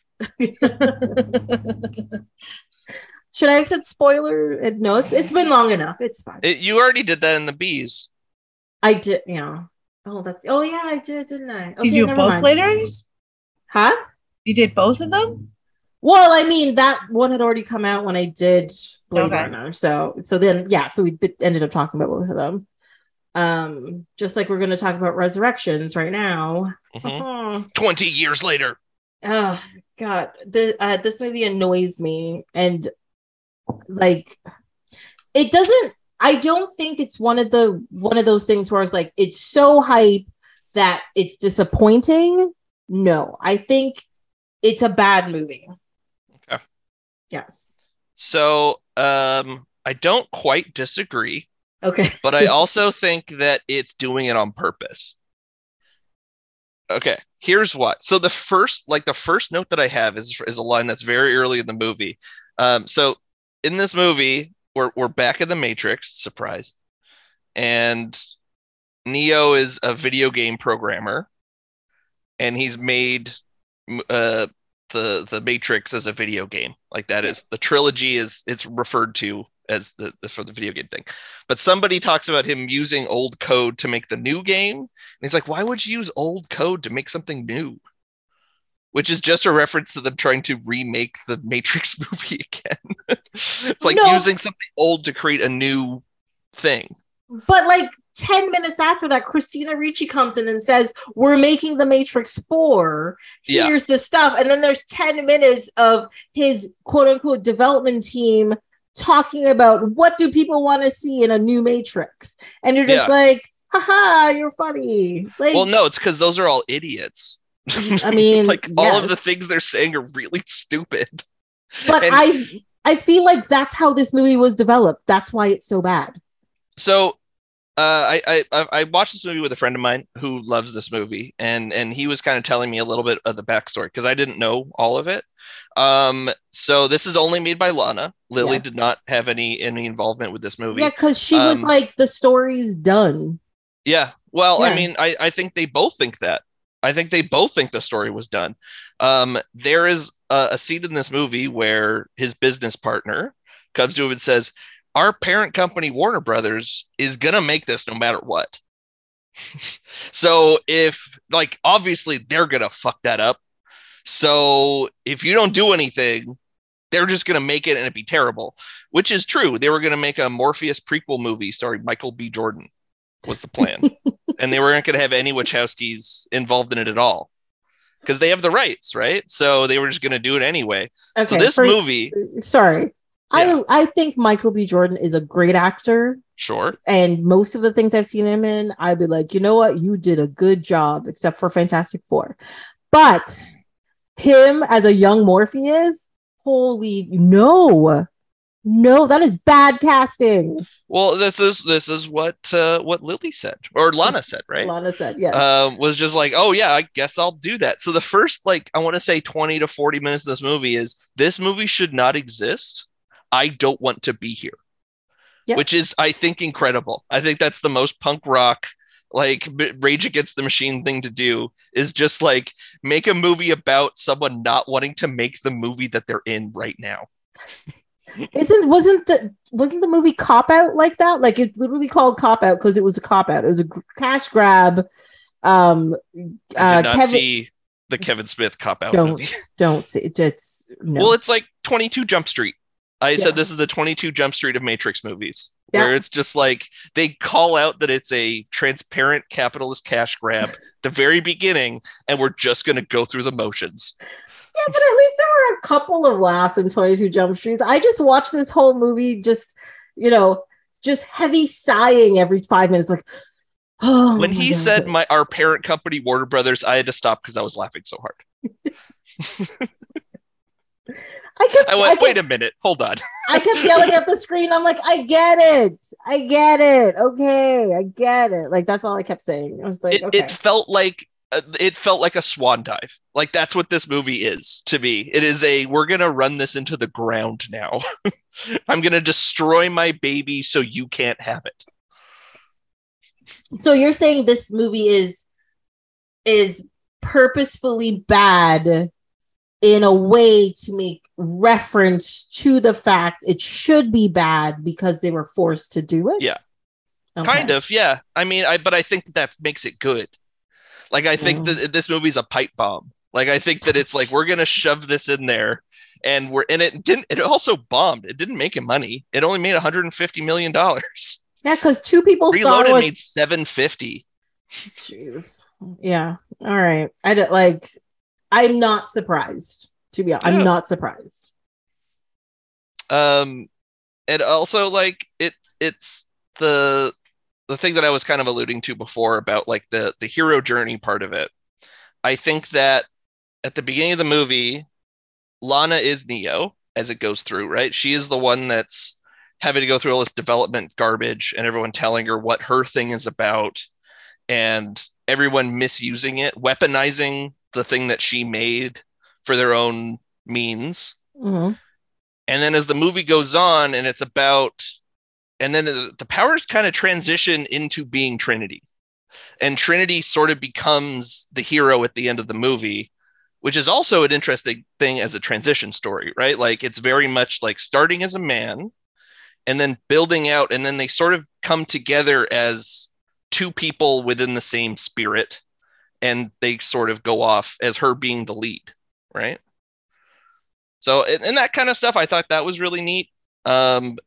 Definitely, once we get back to the Matrix, it kind of turns into like the same kind of warehouse fights and kind of gray paint fighting stuff. Yeah. So it definitely drags a bit in the middle, but I think that all of the stuff kind of around that and like the framing device of it was clever and funny. Yeah, but now that you've said you think they've made this bad on purpose, I feel stupid arguing this because half of it doesn't make any sense. Based on the world that they've built, based on the story they're telling within this movie, what they're saying doesn't make sense. Like the whole thing about Morpheus being in the modal, and now they made half Morpheus, half agent, but somehow it comes alive in consciousness in this modal. So then when the random people break into the modal to break him out, he's like, who I'm Morpheus, which doesn't make any sense. Well, it was like an enlightenment thing, right? Like it was being touched by Christ or whatever. Like it was that's how people awakened, right? Is witnessing him. Yeah, but the problem is that this is inceptioning this nonsense. So you have a person who's outside of the Matrix, right? So their human body in the real world, mm-hmm. Their brain is put into the Matrix, and that person who's in the Matrix wrote a program within the Matrix, their own version of a mini Matrix that's running in the background somehow. Mm-hmm. It's on Unreal 5 engine, yeah. Yeah. And suddenly that thing wakes up to the fact mm-hmm. that it's also in a program. So they save that program and bring it into the Matrix, and they save it within the Matrix to bring it into the real world. Is that right. What you're saying? The Morpheus that we are seeing is a creation of the One, and he was Correct. Given consciousness by Jesus. Yes. Because the real Morpheus is dead. Yeah, the real Morpheus dies off screen between movies. In the video game. He dies in the video game. Yeah. But like, isn't this just a play on the theme? Like it's an extension of like what's already existing, like in the franchise, like about consciousness, what is consciousness, and enlightenment, what's enlightenment. So we're coming through different stages of human enlightenment and robot enlightenment and where they come together. I think it's also kind of like playing on those ideas of like extending human life and, you know, becoming immortal, like all the good human ambitions. Yeah. I think it does the good stuff from the 2 and 3 about as well as the good stuff from 2 and 3. But I think it has a fun framing device that makes it better than 2 and 3 to me. Not as good as the first one by any means. I honestly don't think so, because like what is the good stuff in 2 and 3 that you think shows up in this that is the good stuff in this? Yeah, that's hard. Yes, it is hard. The dancing. Dancing. The fight sequences in this movie are horrendous. They're so because bad. Everyone's so old. No, but they have the young people old, fighting Tracy. as well, and it's really, really bad. No. The people wanted the old people back. You can't say you want the old people back and then want them to be all young and spry. No. You're gonna get 50-year-old Keanu. If you want, yeah. He filmed John Wick 4 a week ago. He will be fine. I honestly I have a feeling that He did Bill and Ted the same time as this one, right? Yeah, I think so. Yeah. I honestly think that Lily may have been the one to frame the fight sequences and stuff like that. Because the look of this movie, I know the look of this is purposefully different because it is a new Matrix. And if you notice, the color, there's actual color in the Matrix. That green is out. Take that green out. Yep. So you can't really officially tell the difference by the colors anymore. But how a fight sequence, it's not even the moves in the fight sequence, it's how it's actually shown on screen is so different and so clumsy. It just looks really bad. Yeah, I see that. I won't disagree with that. They're not as good. They really aren't. Yeah. But it also has the same confusing thing as 2 does, where I'm just wait, why are we fighting here now? Exactly. However, another big laugh when the Frenchman showed up again. Oh, when Merv shows up? Oh my god, and everyone's just annoyed by him. He does another speech thing, right? He does a whole thing after the fight, and they just go, all right, I guess we'll just move on then. Yeah. They just walk away. I desperately, in that moment though, when the Frenchman is making his bid or whatever, I want it to be asking Neo for a kiss. Come and kiss me. Wouldn't that be great? I would love that. I only want to. I'm writing a fan fiction story about that later, posting it up online. Yeah, Neo tenderly takes him home, gives him a shower and combs his hair. Makes him part of this new Matrix, and he writes his resume up for him, takes him to Kinko's. It's very tender. Yeah, it's very tender. He's we go dancing in the rain later. We're gonna get you back on your feet. Yeah, that's all he needs. He just needs a little help. Okay, just a little help. Right? Set him up with an apartment, an address and a phone number. People can reach him. Get out there. Build your empire once more. I believe in you. But I think there's also a few references in this movie that point to Reloaded and Revolutions being bad movies, which is also funny to me because there's a part in it. I think it's his first conversation with Trinity at Simulate, yes. Where she's like, oh yeah, even I've heard of those. And he just goes, yeah, we entertain some kids. Yes. Which is just sort of yeah, these movies were dumb. We made dumb movies, kind of. Yeah. Yeah. But also very personal to them, obviously, because they took a lot of exception when they were going to make it themselves. Well, exactly. Yeah. I think they're decent filmmakers, but with the Matrix, they had said the first film took them 15 years or something, from inception to writing a script to honing it and coming up with designs and all that kind of stuff. It took them a long time to get that together. And I think the subsequent, I think they had ideas for the sequels and stuff, but it just wasn't as put together as the first film. And they're just here's shit tons of money, make whatever you want. And they're just how long do we have? You got 4 years. Okay. Yeah, it definitely had a Fleetwood Mac, we'll rent out Dodger Stadium, and just get a truckload full of Coke and just make an album. Yeah. That'll be the thing where it's no, you guys went too big. You guys got a marching band for this? What? You're lucky it's great. Yeah.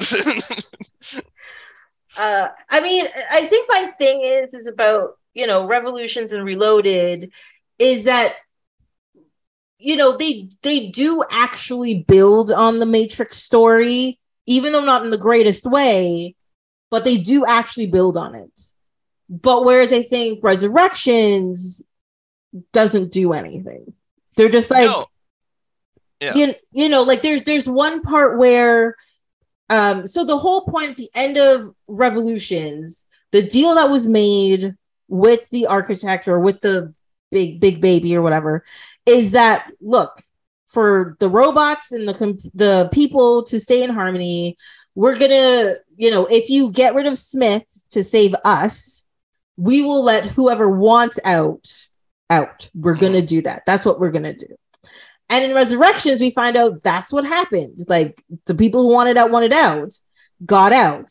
And then the people who didn't, they're just like, nah, we're good. They stayed. So they're fine. Whether they know or not, they made a choice. They stayed in the Matrix. And then you have this blue-haired girl bitching about how nobody's trying to save minds anymore. But it's not about saving minds. It's about, taking people from somewhere they want to be and putting them somewhere they don't want to be, which is sort of like, kidnapping or a different type of imprisonment. Like, oh yeah, I would leave them alone.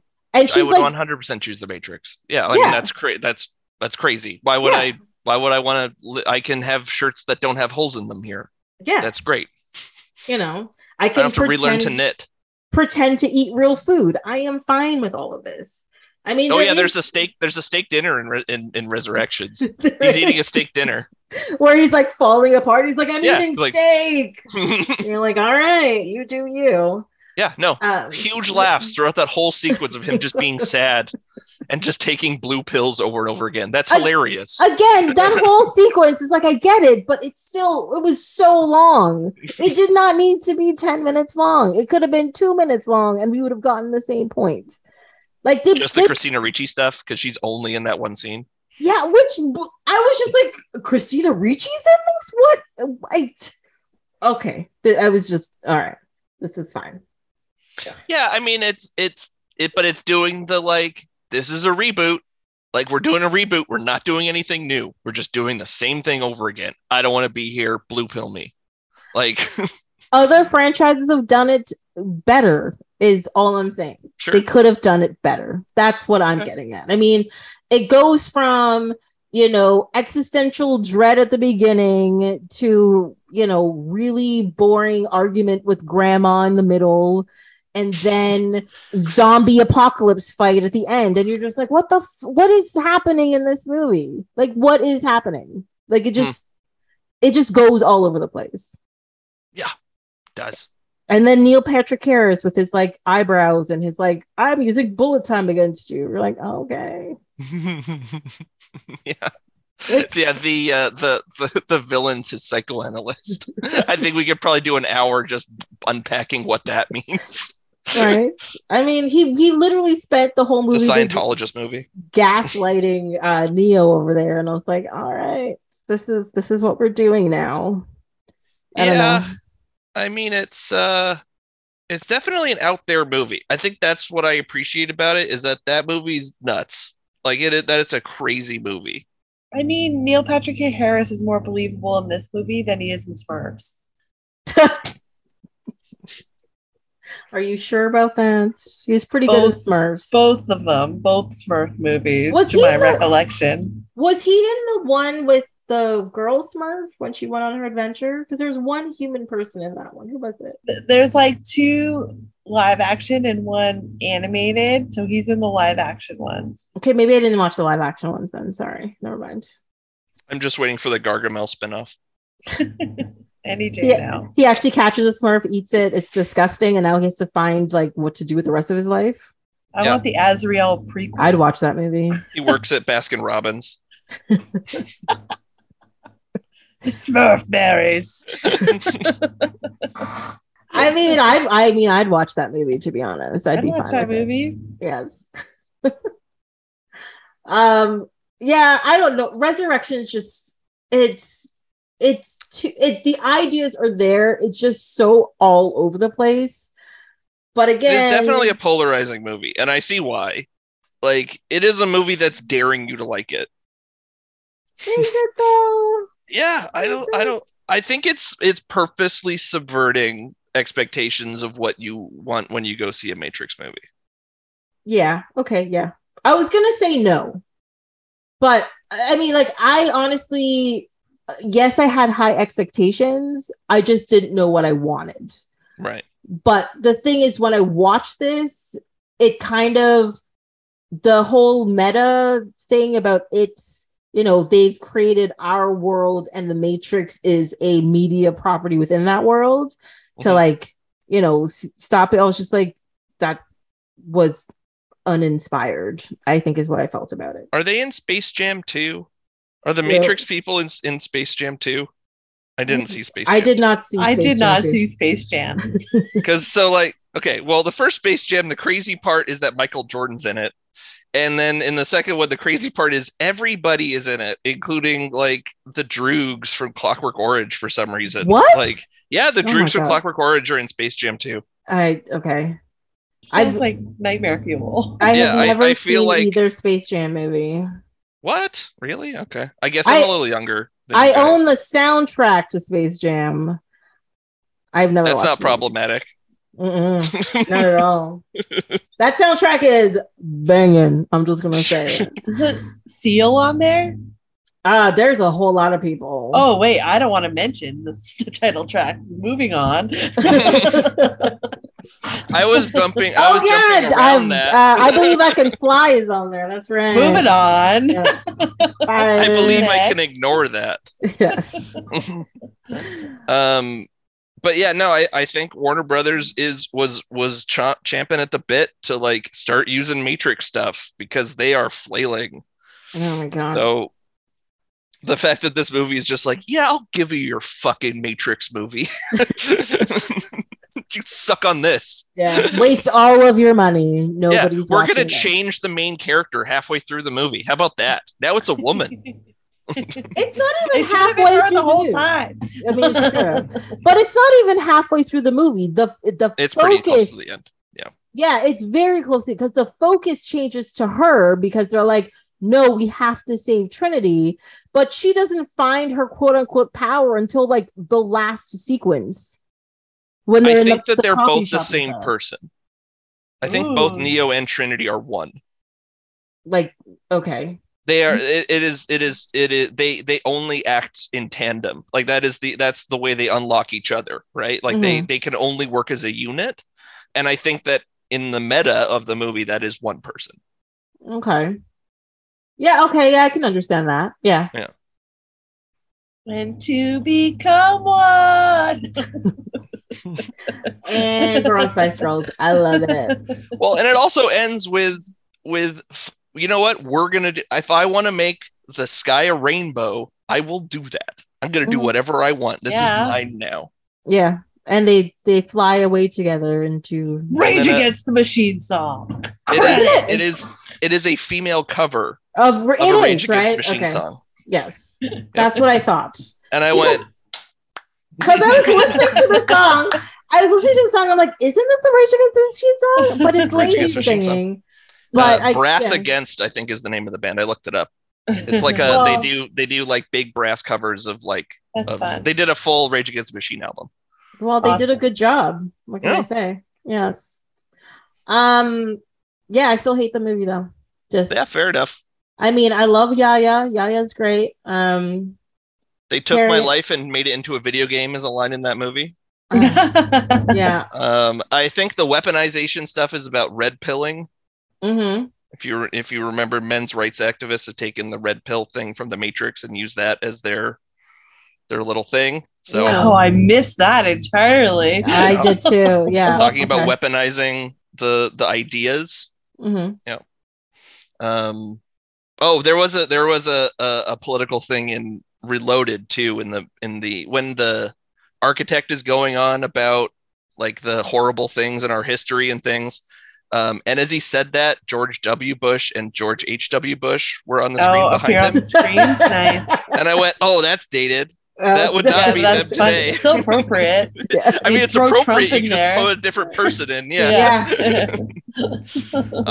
So yeah, I mean, this movie has like all the movies have sort of a political bent to them, and I think that Resurrections especially is like really like you guys are all a bunch of dummies. Yeah. That's essentially what it is. It's like all the people that are all you people here are the people left in the Matrix, and it's because you chose to be here and take it easy, quote unquote. And that's why that blue-haired girl's all mad about stuff. There's also a line about how resurrecting them was really expensive. Well, he keeps talking about the robots as a corporation, right? Because it's like it's the board and the suits, and he had to get money to do this and the blah blah blah. I mean, like Trinity had a bunch of holes in her. I guess Neo would have been fried inside. Like I don't understand why. Well, I guess it's the WB, right? That's the corporate. That's the machines in this movie. That's what we're raging against for sure. And that's why those are the only two people that survived, and Jada for some reason. Keep her name out of your fucking mouth. If I get slapped at any point in time soon, oh my god. Yeah. And also she did a really bad job. She was horrible. She was doing I'm old. She was. Look how old I am. I can't even stand up straight. I'm old. It's like Yoda acting. You're like, come on, man. There's a lot of prosthetics. Yeah. For like, what, 2 minutes of screen time? Yeah. There's definitely a Friends reunion vibe to it where like he just like, because there's a bunch of scenes where he's just like, hey, remember back when? And there's like drinking coffee. I'm like, that's funny. That made me laugh too. Just the fact that it's like, we're not going to do anything. We're just going to meet up together and talk. Nostalgia. Is that what you guys want? Again, one of the reasons why I hate people talking to each other over coffee. I mean, it does feel like if we want to like put it in, I don't know, more contemporary setting, it does feel like a reaction video made by themselves about themselves. You know what I mean? Like it's like they made their own reaction video, except it was 2 hours long and they had budget. And Jada was the person who's like, oh my god, this came out 20 years ago. I feel so old. That was her. And Keanu was just like, yeah, it was 20 years ago. Who cares? And so he still looked the same. That's what it was. Yeah, no, he took his Vampire Mafia membership very seriously and just very seriously. Yes. He refuses to age, I tell you. Isn't it his birthday today? I think it was yesterday. Today. Or yesterday. No, it's today. It was today. Sorry. It is today, right? Yeah. Oh, happy birthday! Apparently he's rad. I've only heard that he's really great to work with. Yeah, I've never heard any bad thing about him in any form. Whether some random person bumping into him in like real life, whether it's like on set doing whatever, whether he's saving lives in car accidents, he's apparently great. Yeah. Just imagine that. You're in a car wreck and Neo from the Matrix pulls you out. Yeah. And you're just like, wait, is this real? What is happening? Yeah. Wait, didn't you die? Am I dead too? No, welcome to the real world. It's fine. It's fine. What do they say in Bill and Ted? They go, excellent. Is that what you said? Right.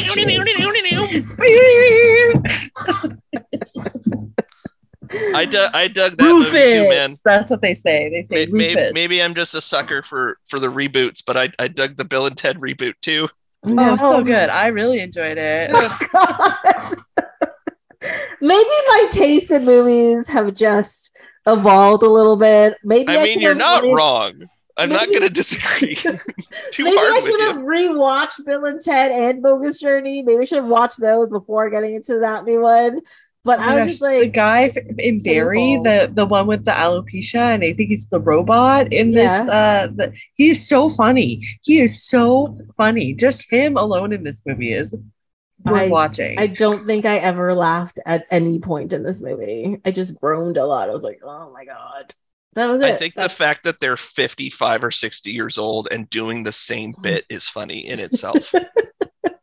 that they're just being like 80s teens for some reason. Well, because they never grew out of it, right? Yeah, that's funny. It's like when Beavis and Butthead shows up again. Like, it's just always like, yeah, you're just the same. It's funny. Oh, this is Cobra Kai. Yeah, all over it. Yeah, I loved it. Oh no, Cobra Kai was good though. Cobra Kai is really good. They evolved. It's just they brought in the same kinds of kids to fight each other the same way as the movie. Different. Yeah, their child fighting ring is basically the same. That's the. Oh my god, I'm surprised Hilary Swank hasn't shown up yet. It'll be good. Yeah, she needs to show up. Or get in here, Hillary. Put your Oscars away. No. Wasn't Elizabeth Shue in it too? Like the first one? Was it her? Oh, I don't remember. What's Hilary Swank been up to lately? I don't know. Maybe she's in like Logan Lucky. I remember that. Was she? I watched that movie. She was in that? Yeah, she's the FBI agent in it. Oh my god, yes. Yeah, that's a great movie. It is a good movie. That was the first time I saw Daniel Craig as something other than like suave. Like he's always suave in his things. Oh my god, him doing accents is so fun. I just want him to do weirdo accents forever. Well, they're doing like the Knives Out sequel. Knives Out 2. Yeah. Knives Out 2 is going to be at TIFF. It's called something really weird, like Squids in a Jar or something. I was like, what? Why is this called such a weird thing? I hope he has a different accent and it's not explained. Like he just has a different dialect. He's like, now from like Timbuktu or something, and you're just like, what's happening? Yeah, he's doing an Australian accent the whole time for some reason. It's like, wait, weren't you Southern before? Oh, sorry, it's called Glass Onion. I don't understand why I got what Squids in a Jar. I guess Glass in Jar kind of. I don't know. It's fine. He's a Boston detective now. Oh yeah, they got a lot of faces in this one as well, don't they? It's got Ethan Hawke, Ed Norton, Kate Hudson. I like all those Catherine people. Hahn. Yeah. Oh, she's great too. She's super great. Yeah, kind of looking forward to it. Yeah, this should be fun. Mm-hmm. It's a completely different. It doesn't have to build on anything, right? Because it's just a new case. So. Yeah. I think he's the only person in it that's the same. I hope they do him forever. Just make him a new Poirot or whatever. Yeah. Or Miss Marple.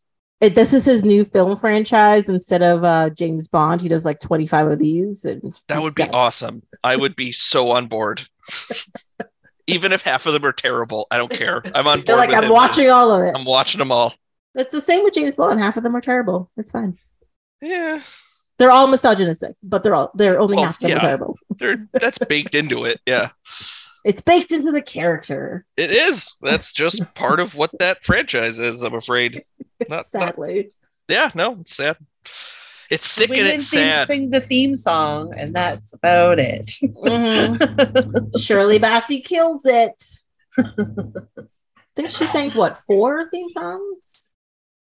The Madonna one sucks though, which is really sad. The Garbage one is really good though. Which Tomorrow Never Dies. Yes, Tomorrow Never Dies. So good. And Lulu. No, I don't like Man with the Golden Gun. That was really bad. The Aha one.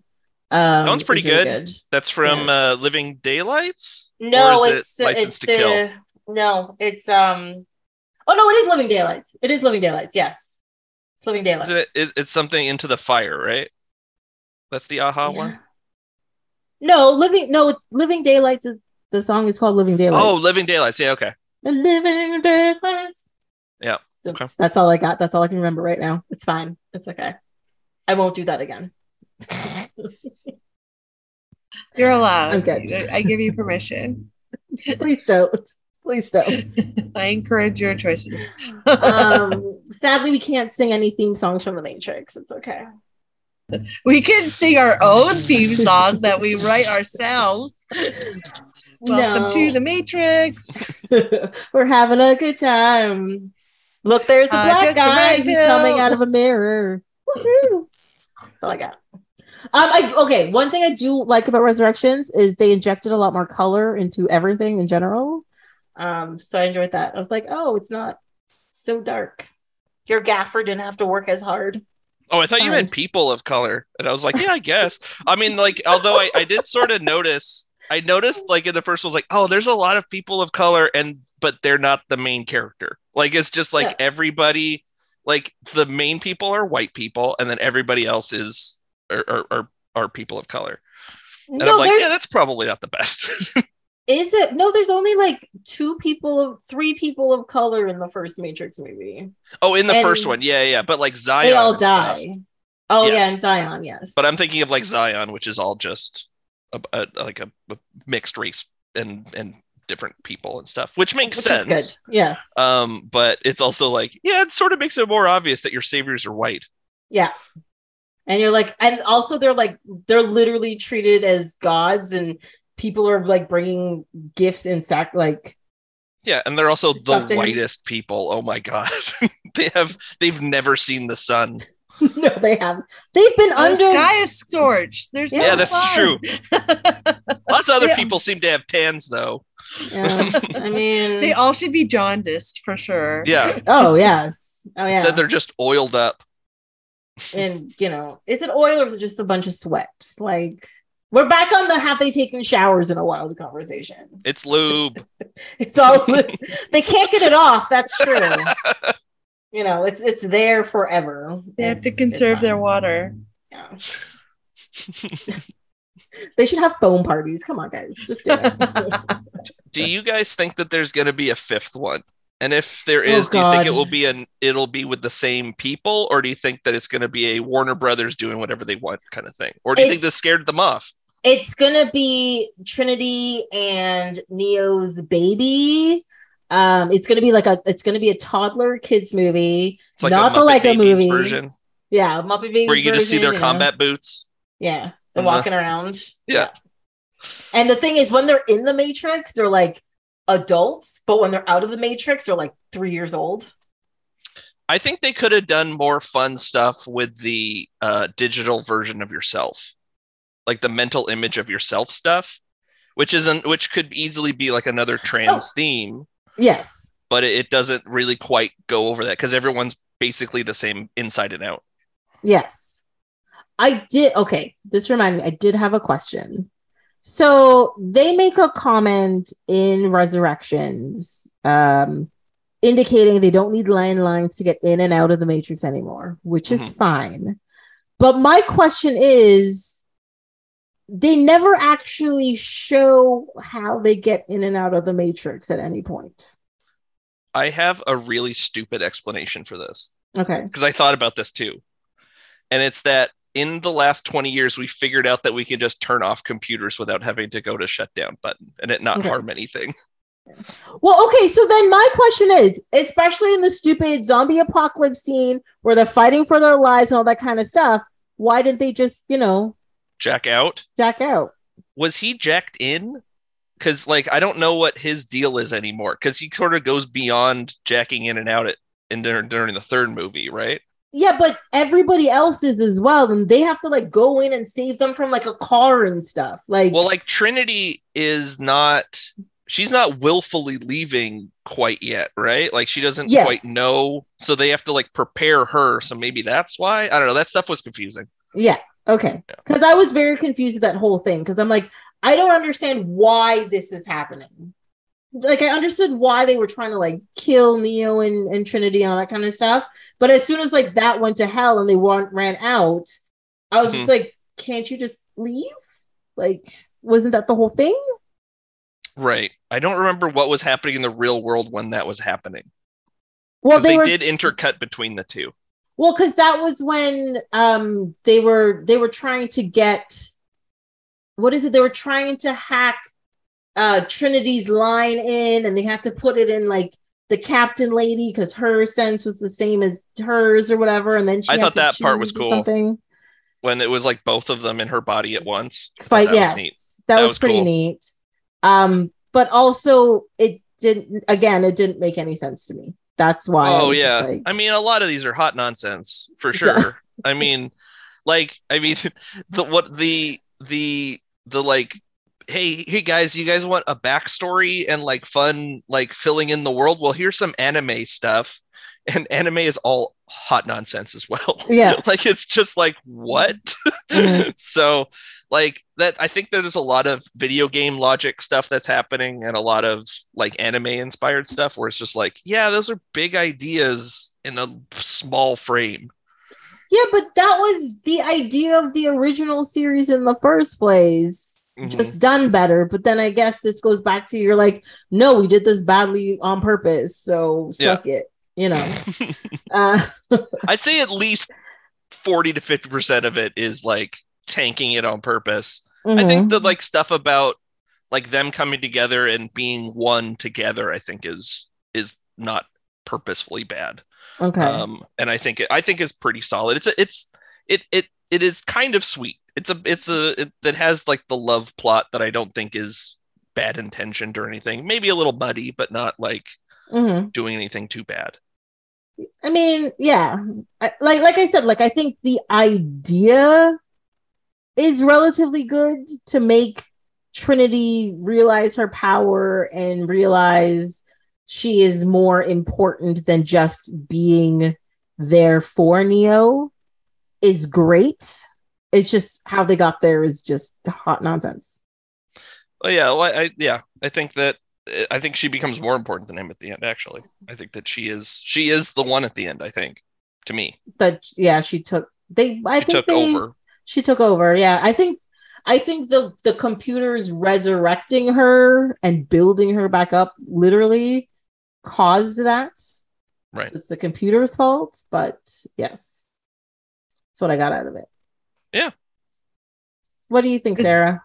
I thought like the rebuilding of Trinity, it reminded me a lot in Aliens when they remake Sigourney Weaver. Like, I don't know why, but I was like, that's what it was triggering in my memory. And I was just like, oh, those poor clones that didn't make it. Like, yikes. Yeah. But then like, I like that it was like furthering the whole like the karma stuff a little bit and like the soul connected to the body stuff, and like those are fun themes. Those are fun sci-fi themes. Like I like that they brought all of that back up. And yeah, I did like that Trinity does become the star eventually. Maybe there should be another one and it's just Trinity's movie. I would watch that in a second. Just her and a bunch of badass fight scenes. Yeah. Well, that's the worst part about the blue-haired girl too. She's from Iron Fist. She's the one in Iron Fist. I forget her real name. I did not watch Iron Fist. She's good in it. She's amazing. Yes, yeah, she's and great. at the end of Iron Fist, she's the Iron Fist. She was. I didn't see. Was there a second season? I did not watch that because I was season, and because I was so saying like they should just make it her because she's way better. He's just a drip. Exactly, but I think like that's the same thing about the Matrix, like or Iron Fist. Like it was intentionally done like in an obnoxious way that you hate the protagonist. You kind of just want him to die the whole time, and then the best thing happens and the show canceled. Maybe they'll bring her back though. I hope so. Isn't there like something about like those that section of Marvel has like an opportunity to come back because they're making more Daredevil. Oh, because Jessica Jones is so good. Or what about Luke Cage? I really like Luke Cage. I thought it was great. I did not like Iron Fist, Luke Cage, or Jessica Jones, but I'm really not allowed to comment because I think I got like 2 episodes into each and I just could not stand them. And I was like, I'm done. I liked the first season of most of them. Iron Fist was pretty bad from the beginning. Yeah. But Jessica Jones and Luke Cage were like they had pretty solid first seasons. I mean, I think everyone really likes the Jessica Jones first season. I had what you were saying about Iron Fist. You're just like you hate the protagonist. Why don't you just die? That's how I felt about Jessica Jones. Really? Yeah. Okay. Luke Cage. I was just kind of bored. I was just like, this is boring. That's fair. But Jessica, I hated her character. I hated everything about her character. I don't understand why she's there. Just go away. That's how I felt about her. Oh, people are she's a real big knitter, just so you know. Maybe that's why I hate her so much. You hate knitters. Yeah, the chainmail people hate knitters. I forgot to mention that part of the hierarchy. There's a big feud. Beef. Yarn versus metal. I wonder which one will win. Spoken like a true chainmail. Pointy sticks? Come on. There's like a secret vampire killer weapon right here. That's true. That's true. Don't underestimate them. For chainmail sales. Oh God, I've revealed another nerd level here. This is horrible. It's fine. So anyways, I don't really have anything else to say about these movies. I just think Resurrection sucks way more than Reloaded and Revolutions, but they're also not that great either. So there, I'm done. Yeah, fair enough. I weirdly didn't write that many notes for these because they kind of washed over me in a weird way. Yeah. Yeah. And like usually what happens with me is that like if I really like a movie, I don't write notes because I'm too busy watching the movie and enjoying myself.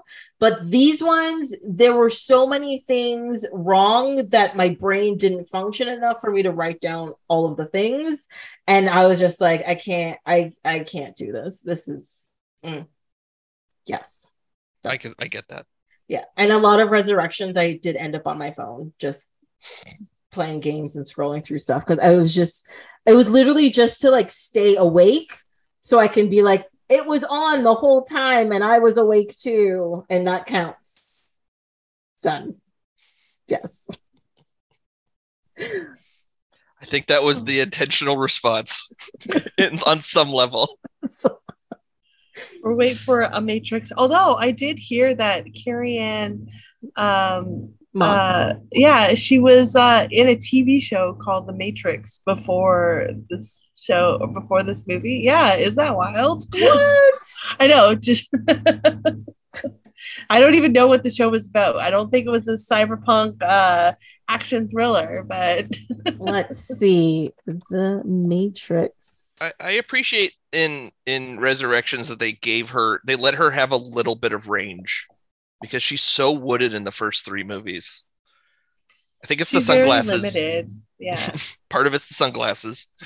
But no, she's so especially the women, especially in the first three movies, are very hard and cold. Yeah, they're not given a lot of like personality. Yeah. Is it this?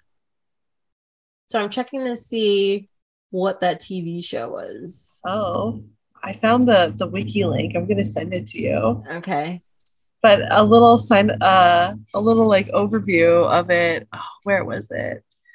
It's like a Canadian television show from 1993 that was on CTV.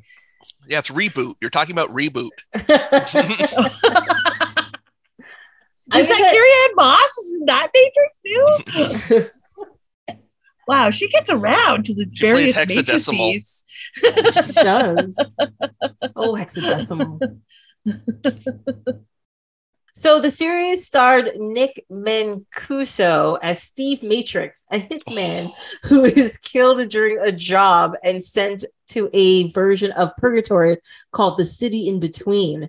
There, he is given a choice to be sent to hell for all the murders he's committed, or return to Earth and help people. Once alive again, the Matrix received periodic assignments from the City in Between. That's the Matrix. That's Spawn. That's the plot to Spawn. No, 100%, right? Like that is just exactly what Spawn is. Yeah, it is. Yeah, that's right. He gets sent to hell and then sent to hell and then goes back as an agent of hell to kill people.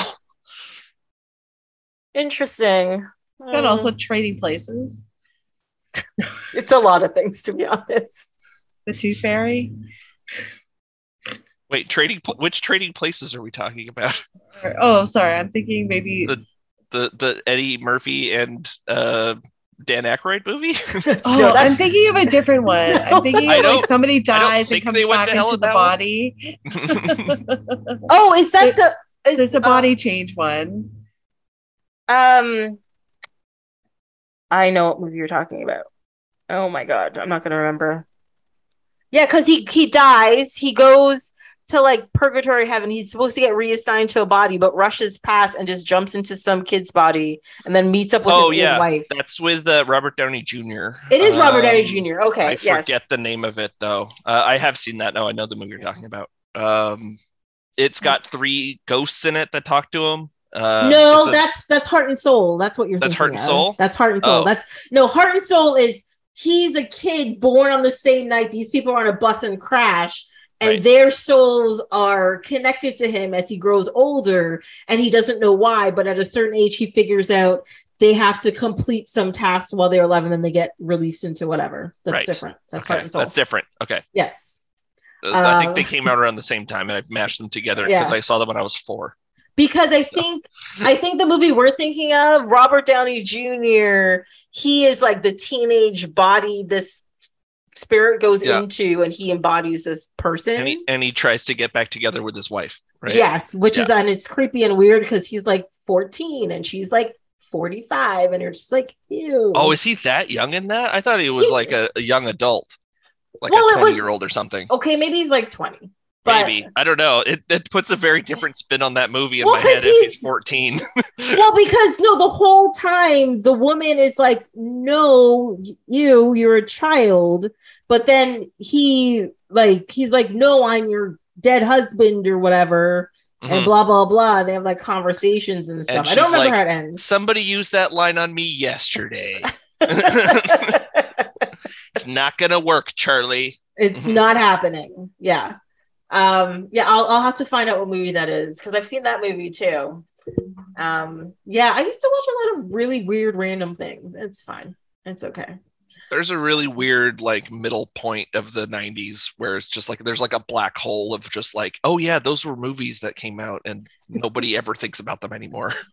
I think it's like before 1994 because 1994 was like a whole bunch of really good, like Shawshank and Jurassic Park, and like all of the amazing movies came out. It was like 94. It was like Pulp Fiction in there. Yeah, it was like 94, 99. All the most amazing movies of the 90s came out, and then everything else in between was just like, what the fuck was everybody on? Like, oh my God. I've talked to so many people that have not seen The Fugitive. Why? Why do I talk to them? I don't know. Both questions. Why haven't you seen it? And why are you talking to people? It's just a blind spot, it seems, for quite a few people. And it really surprised me. It's one of those movies I've seen 100 times because it was always on TV. Yeah. Yeah. It's a good Same movie. with like My Cousin Vinny. I've seen that 100 times too. But a lot of people are just like, what is that? What? Oh my God. The two of you. Marissa Tomei won her Oscar. Yeah. Okay, I was like, what did you think she won her Oscar for? Spider-Man, you're an idiot. And I spit in their face. What's the one she's in with Christian Slater and he has a baboon heart or whatever? What's that one called? Yeah. Maybe she went Baboon for that Heart. No, it's called Baboon Heart. I don't know what that is. I just really like that description. That's 100% what the movie is, though. That's an accurate description. Because he's born with like a birth defect or something. No, he just believes that, though. Like he's kind of like he's also a little bit special, not the most intellectually advanced. Christian Slater? No. But it's okay. So I know in the movie he tells a story about getting a baboon heart. But isn't the whole thing that he was born with a birth defect and had an actual heart transplant, and then he, spoiler alert, even though this movie's like 35 years old, it like he dies at the end because his heart finally fails because he can't get another transplant. Isn't that what it is? He ate too many bananas. And then like she falls in love right at the time he's about to die or whatever. Is that it? I honestly like I remember watching this movie very young. And so my interpretation always of this course of events is like this individual is not very wise and probably makes poor choices. They will probably die. So like I just thought he was like, and he does, right? Yeah. So like I don't think we don't really know the condition of his heart. I just think he's a wacko crazy and probably just did like a bunch of drugs and then died. Like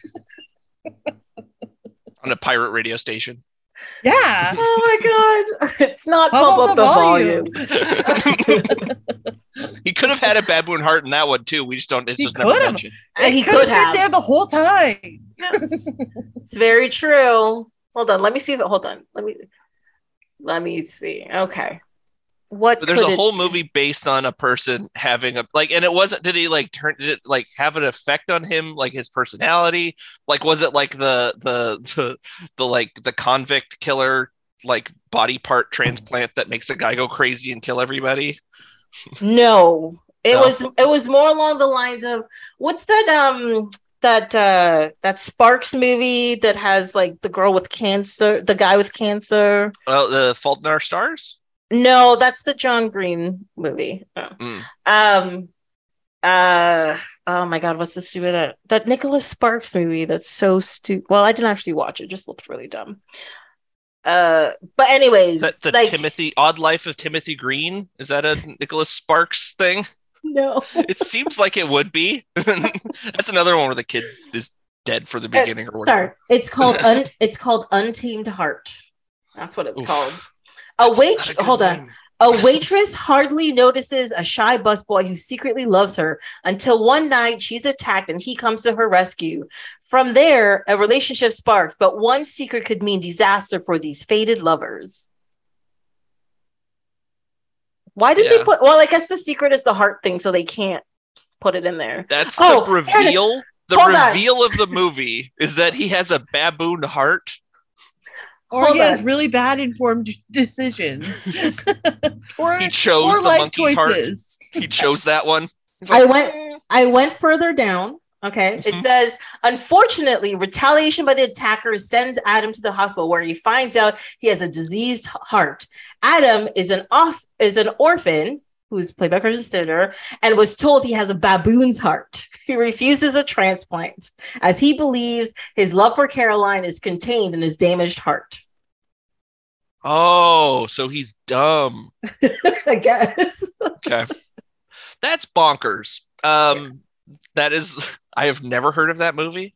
It has a terrible title. I'm telling you, you're missing out. It doesn't give you anything. No. And it just makes me think of Wild at Heart, which is a different movie. It's a very different movie. It's a very different movie. That's a very different movie from every movie. Sparks cancer movie. That sounds real bad. It's A Walk to Remember. That's right. Man, I thought that in my head, but I was like, I don't think that's the one she's talking about. Yeah. Yeah, it's Julianne, what's her name? That's not Julianne Moore. Why did I say Julianne Moore? It's Mandy Moore. Mandy Moore. Yeah, she has cancer in it, right? Yes. Yes. It's with Keanu, right? Is Keanu in that one too? No, it's what's the Keanu one where he dies? Isn't that like Sweet November? The Sweet Hereafter? No, the Sweet Hereafter is different. Sweet November might be it, yeah. Oh no, Charlize Theron dies in that one. Sorry, no. Or disappears or whatever. But is he the love interest in that one? Any of these movies, I should not be talking. I also did not actually watch all of Sweet November. No. So I'm not allowed to actually say things about it. Maybe they all sound like the same movie to me, right? It's Shane West is a love interest in A Walk to Remember. Right, that household name.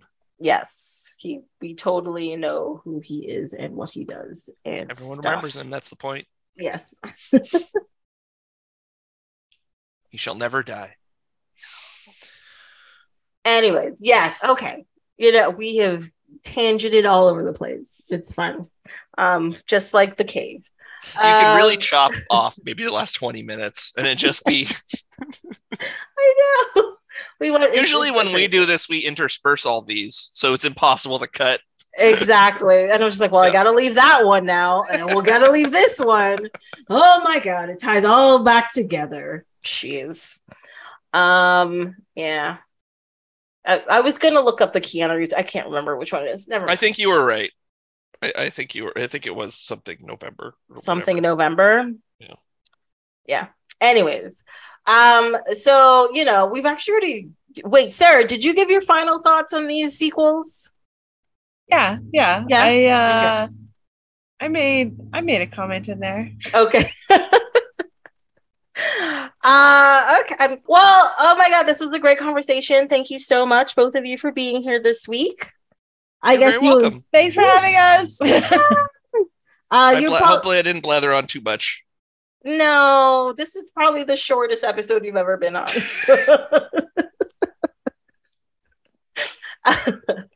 We'll see. When it gets to the editing, we'll see how far it goes. I'll like compare and let you know. Yeah. Well, that's it for this episode of Off My Shelf. Until next time, you can follow along on Instagram and Twitter at ohmyshelf, or you can send an email to ohmyshelf@gmail.com. On the next episode, we will be talking about Matchstick Men and Memento. Hope you'll be here to listen.